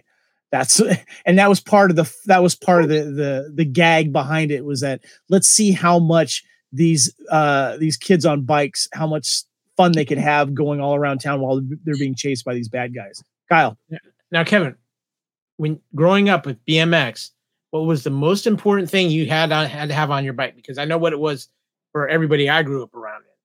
If you didn't have mag wheels, you didn't have an actual BMX bike. Yeah, mag wheels and all the little pads on everything. And yeah, it was, and you had Redline, Mongoose, and all these other popular bikes. It was a fun part of my life. I do miss that. That was a lot of fun. So yeah, Lacey. I had roller skates. and I had a banana seat bike that was yeah. That's funny. I had roller skates. That's it. Well, that's it for December in the movies. But I did want to mention the top grossing movies of 1983, and if any of these films actually made it in December in there. The top ones were 10, Risky Business, 9, Mr. Mom, 8, Staying Alive, 7, Sudden Impact. That one snuck in there, $67 million. Number 6 was Octopussy. 5 was War Games. 4 was Trading Places. 3 was Flashdance. Terms of Endearment breached the 100 million mark with 108 million. And number 1 was Return of the Jedi at $309 million. All right, guys. So we do have one thing we need to talk about, and that is the Oscars that were, of course, filmed or, took place the next year. 56 Academy Awards were filmed in April 9th, 1984, at the Dorothy Chandler Pavilion by ABC. Comedian and talk show host Johnny Carson hosted the show for the 5th time. He first proceeded over the 51st ceremony held in 1979. And the telecast garnered 42.1 million viewers in the United States. When it comes to the winners, of course, we have Best Picture, Terms of Endearment won, James L. Brooks producer. Nominees for Best Picture were Big Chill, The Dresser, The Right Stuff, and Tender Mercies. Best Director was James L. Brooks for Terms of Endearment. Best Director for nominees for Peter Yates, Ingmar Bergman, for Fanny and Alexander. Peter Yates was for The Dresser. Mike Nichols for Silkwood, and Bruce Beresford for Tender Mercies. Best Actor winner was Robert Duvall for Tender Mercies. Michael Caine was nominated for Educating Rita. Nominated also was Tom Conti for Reuben. Tom Courtenay as The Dresser, and Albert Finney in The Dresser as well. Best Actress, we had Shirley MacLaine, Terms of Endearment. Nominated were Jane Alexander for Testament, Meryl Streep for Silkwood, Julie Waters for Educating Rita, Deborah Winger for Terms of Endearment. Best Supporting Actor, Jack Nicholson for Terms of Endearment. Also nominated for Best Actor. Supporting Actor was Charles Durning for To Be or Not to Be. John Lithgow, Terms of Endearment. Sam Shepard, The Right Stuff. Rip Torn as in Cross Creek. And Best Supporting Actor, Linda Hunt wins for Year of Living Dangerously. Also nominated in that category was Cher for Silkwood, Glenn Close for The Big Chill, Amy Irving, Yentl, and Alfre Woodard for Cross Creek. Best Original Song, the winner was Flashdance, What a Feeling. And the films with multiple wins with Terms of Endearment with 5, 4, Fanny and Alexander and Right Stuff, and 2 for Tender Mercies. Lacey, I want to get your thoughts on these Oscar winners. Was anything robbed? Anything surprising? What are your thoughts? I would have given Best Picture to The Big Chill. I would agree. I think Julie Walters in Educating Rita. I mean, she did get the BAFTA for that, which is fantastic. And that was her. I want to say that was her first film. Might be wrong. I feel like that's something in the back of my head. But yeah, she did get the BAFTA on that. But I thought that would be a little bit. I mean, don't get me wrong. I love Shirley MacLaine. She's fantastic when she's funny, but this was not a funny movie. Like in terms, it's just not my kind of movie. So yeah. Kyle, what about you? What do you think? This of course was the Terms of Endearment Appreciation Society Awards. Which I still haven't seen Terms of Endearment, so I don't think it's fair for me to give a full judgment on this. I will say this: as another interesting note, Meryl Streep not winning an Oscar. This would be before she had a stranglehold on that award for a very long time. And obviously, this is one of those times where I think that they probably got it right, because this was at a point in Hollywood where all the major awards, you didn't have the surprises. Once the ball started rolling, you could tell what movie was going to take home everything. And this was also like before. Sorry, go ahead.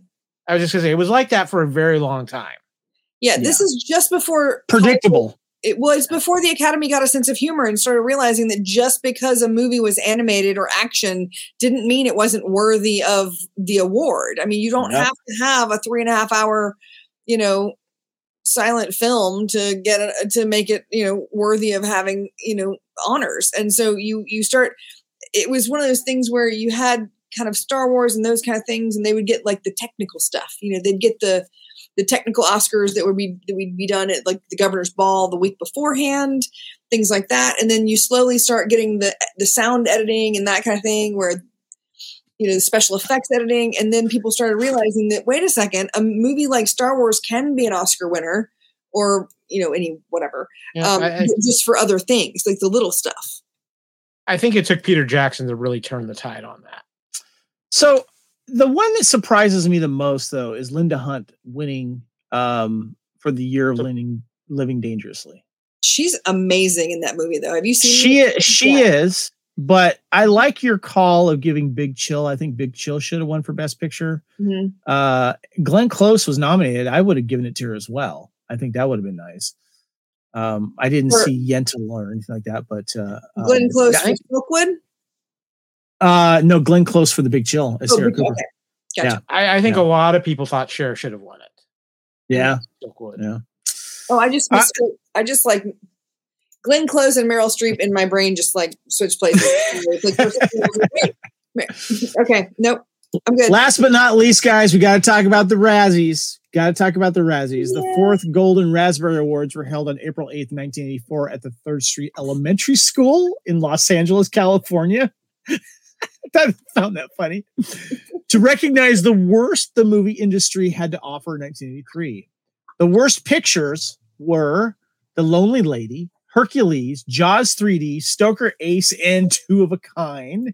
And Lonely Lady won. Sorry? I said I own 3 out of 5 of those. Throwing that out there. Worst director was Peter Sadsey for The Lonely Lady, Joe Alves for Jaws 3D, Brian De Palma in Scarface. Really? John Hirschfeld for Two of a Kind, and Hal Needham for Stoker Ace. The worst actor, Christopher Atkins for A Night in Heaven. I could see why, yeah. Lloyd Bochner for The Lonely Lady, Lou Ferrigno in Hercules as Hercules, Barbara Streisand in Yentl. Got it, worst actor knob. John Travolta in Staying Alive and Two of a Kind as Tony Manero and Zach. So he got a double dose there. Worst actress was Pia Zadora, The Lonely Lady. She won. And I don't know if I mentioned, but Christopher Atkins won in worst actor. Also nominated for worst actress was Lonnie Anderson in Stoker Ace, Linda Blair in Chained Heat, Faye Dunaway in Wicked Lady, and Olivia Newton-John in Two of a Kind. Worst supporting actor, Jim Nabors won for Stoker Ace as Lugs Harvey. Also nominated for worst supporting actor was Joseph Calley, Lonely Lady, Lou Gossett Jr. in Jaws 3D, Anthony Holland in The Lonely Lady, and Richard Pryor in Superman 3. Worst supporting actress, Sybil Danning won. By the way, I have the nominees here for showing in the pictures. Sybil Danning won for 2 roles, Chained Heat and Hercules. Also nominated was Bibi Besh in The Lonely Lady, Finola Hughes in Staying Alive. God damn it, take that back. Finola Hughes was great in that and hot. Amy Irving was also nominated, and Yentl and Diana Scarwild in Strange Invaders. Worst new star winner was Lou Ferrigno in Hercules. Nominated also was Lonnie Anderson, Stoker Ace, Reb Brown in You're the Hunter of the Future, Cindy and Sandy, the Shrieking Dolphins in Jaws 3D, and Finola Hughes for Staying Alive, Shame on You. And worst screenplay went to The Lonely Lady. Runner-ups were Flashdance, Hercules, Jaws 3D, True Blood, and Two of a Kind. And the worst original song was The Way You Do It from The Lonely Lady. I did not see Lonely Lady starring Pia Zadora. I've never heard of it until I started watching this, because The Lonely Lady also got the worst musical scores. The Lonely Lady received 11. Hercules, Jaws 3D, Stoker Ace, Two of a Kind received 5. Guys, any thoughts on the Razzies? Stoker Ace is a classic. And there is nothing you can say to change my mind. Sorry. Stoker Ace is delightful. Richard Pryor probably should have won that Razzie for Superman 3. Just saying. Now, it doesn't mean it wasn't funny to watch him, but he kind of didn't fit in the movie. You know what I mean? He was funny, but he could have had his own movie. Like just that 17 minutes. You know what I mean? Yeah. Kyle, your thoughts on the Razzies? The Lonely Lady must have been really bad because Hercules. I just ordered The Lonely Lady because that sounds hilarious and I need to see it. I'm kind of curious about it. It sounds absolutely hilarious to me. Well, that's it, guys, for 1983. Quick comments of the year of 83. Kyle? A year that is definitely of movies that is definitely reflective of the times. More so than I think of any other year that we've covered, to be honest with you. Especially when we were talking about the nuclear threat, the Cold War, everything along those lines, and just where we were at socially as a society. It's an interesting mix of movies in 83. Obviously you have some big hits with Return of the Jedi and things like that. I don't think it's maybe one of the most historical years of film. As far as just like, oh wow, there's like massive list of films in this year compared to some other years in the 80s, but matching where we were in a lot of different places mentally, I think 83 hits that right on the nose.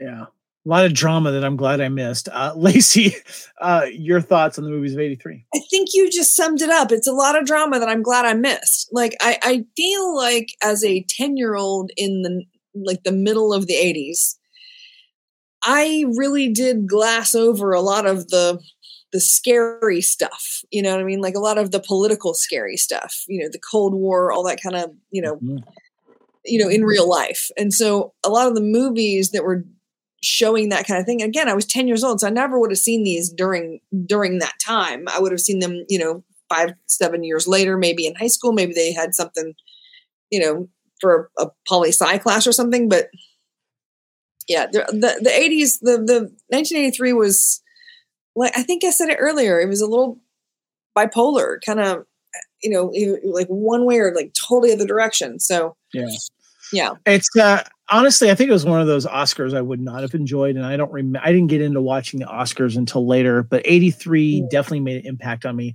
Yes, there was a lot of dramas I didn't either watch or even care for, but there was a lot of interesting niche films that came out that I liked, that I'm very, very fond of. And obviously the obvious is Star Wars, but there was a lot of good stuff there, and it was a fun year to go through and learn about and watch some movies for the first time. So yeah, before I give a little tease on what's happening in 84, guys, because we'll be covering 1984 Time Warp, because there is some doozy good ones there.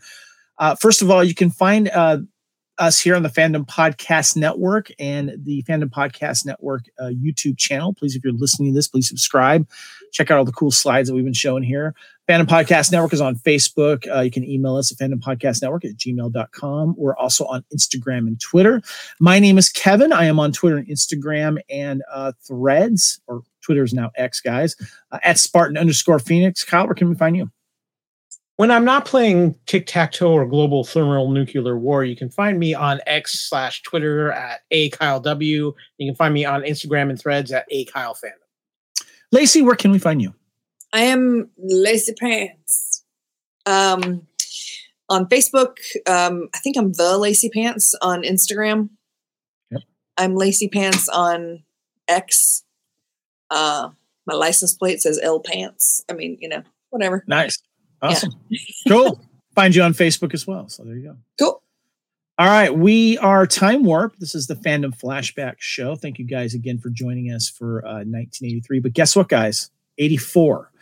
And I'm going to try to read this very quickly because this is just a tip of the iceberg of the year of 84. We're going to cover movies such as Footloose, Repo Man, This is Spinal Tap, Splash, The Ice Pirates, Police Academy, Greystoke, Romancing the Stone, Breaking 2, Electric Boogaloo, 16 Candles, Firestarter, The Natural, Indiana Jones, The Temple of Doom, Star Trek 3, The Search for Spock, Streets of Fire, Ghostbusters, Gremlins, The Karate Kid, Top Secret, Bachelor Party, Conan the Destroyer, The Last Starfighter, The Muppets Take Manhattan, Revenge of the Nerds, The Never-Ending Story, Purple Rain, The Adventures of Buckaroo Banzai Across the 8th Dimension, Cloak and Dagger, Red Dawn, The Woman in Red, Ninja 3, The Domination, Amadeus, Alamy, Starman, The Nightmare on Elm Street, Night of the Comet, Missing in Action, Supergirl, Johnny Dangerously, Dune, Beverly Hills Cop, and The Terminator. Kyle, thank you so much for joining me. As always, appreciate you. It's always fun to be here, but I am serious. I'm going to go play some global thermal nuclear war, and I'll tell you about it in the day after. And don't forget to destroy Las Vegas first. Yeah, absolutely. Lacey, wait a minute, the Raiders are in Vegas now. Are you sure you want that? Yeah. Lacey, as always, thank you so much. Appreciate you coming on. Yay, it was so much fun. I have a blast doing these with you guys. 1984, guys. We got a lot to cover. We're very, very excited about it. Thank you for joining us here for 1983, of course. Part 7, the movies and awards for December of 1983. Until next time, everyone, we will see you back in time.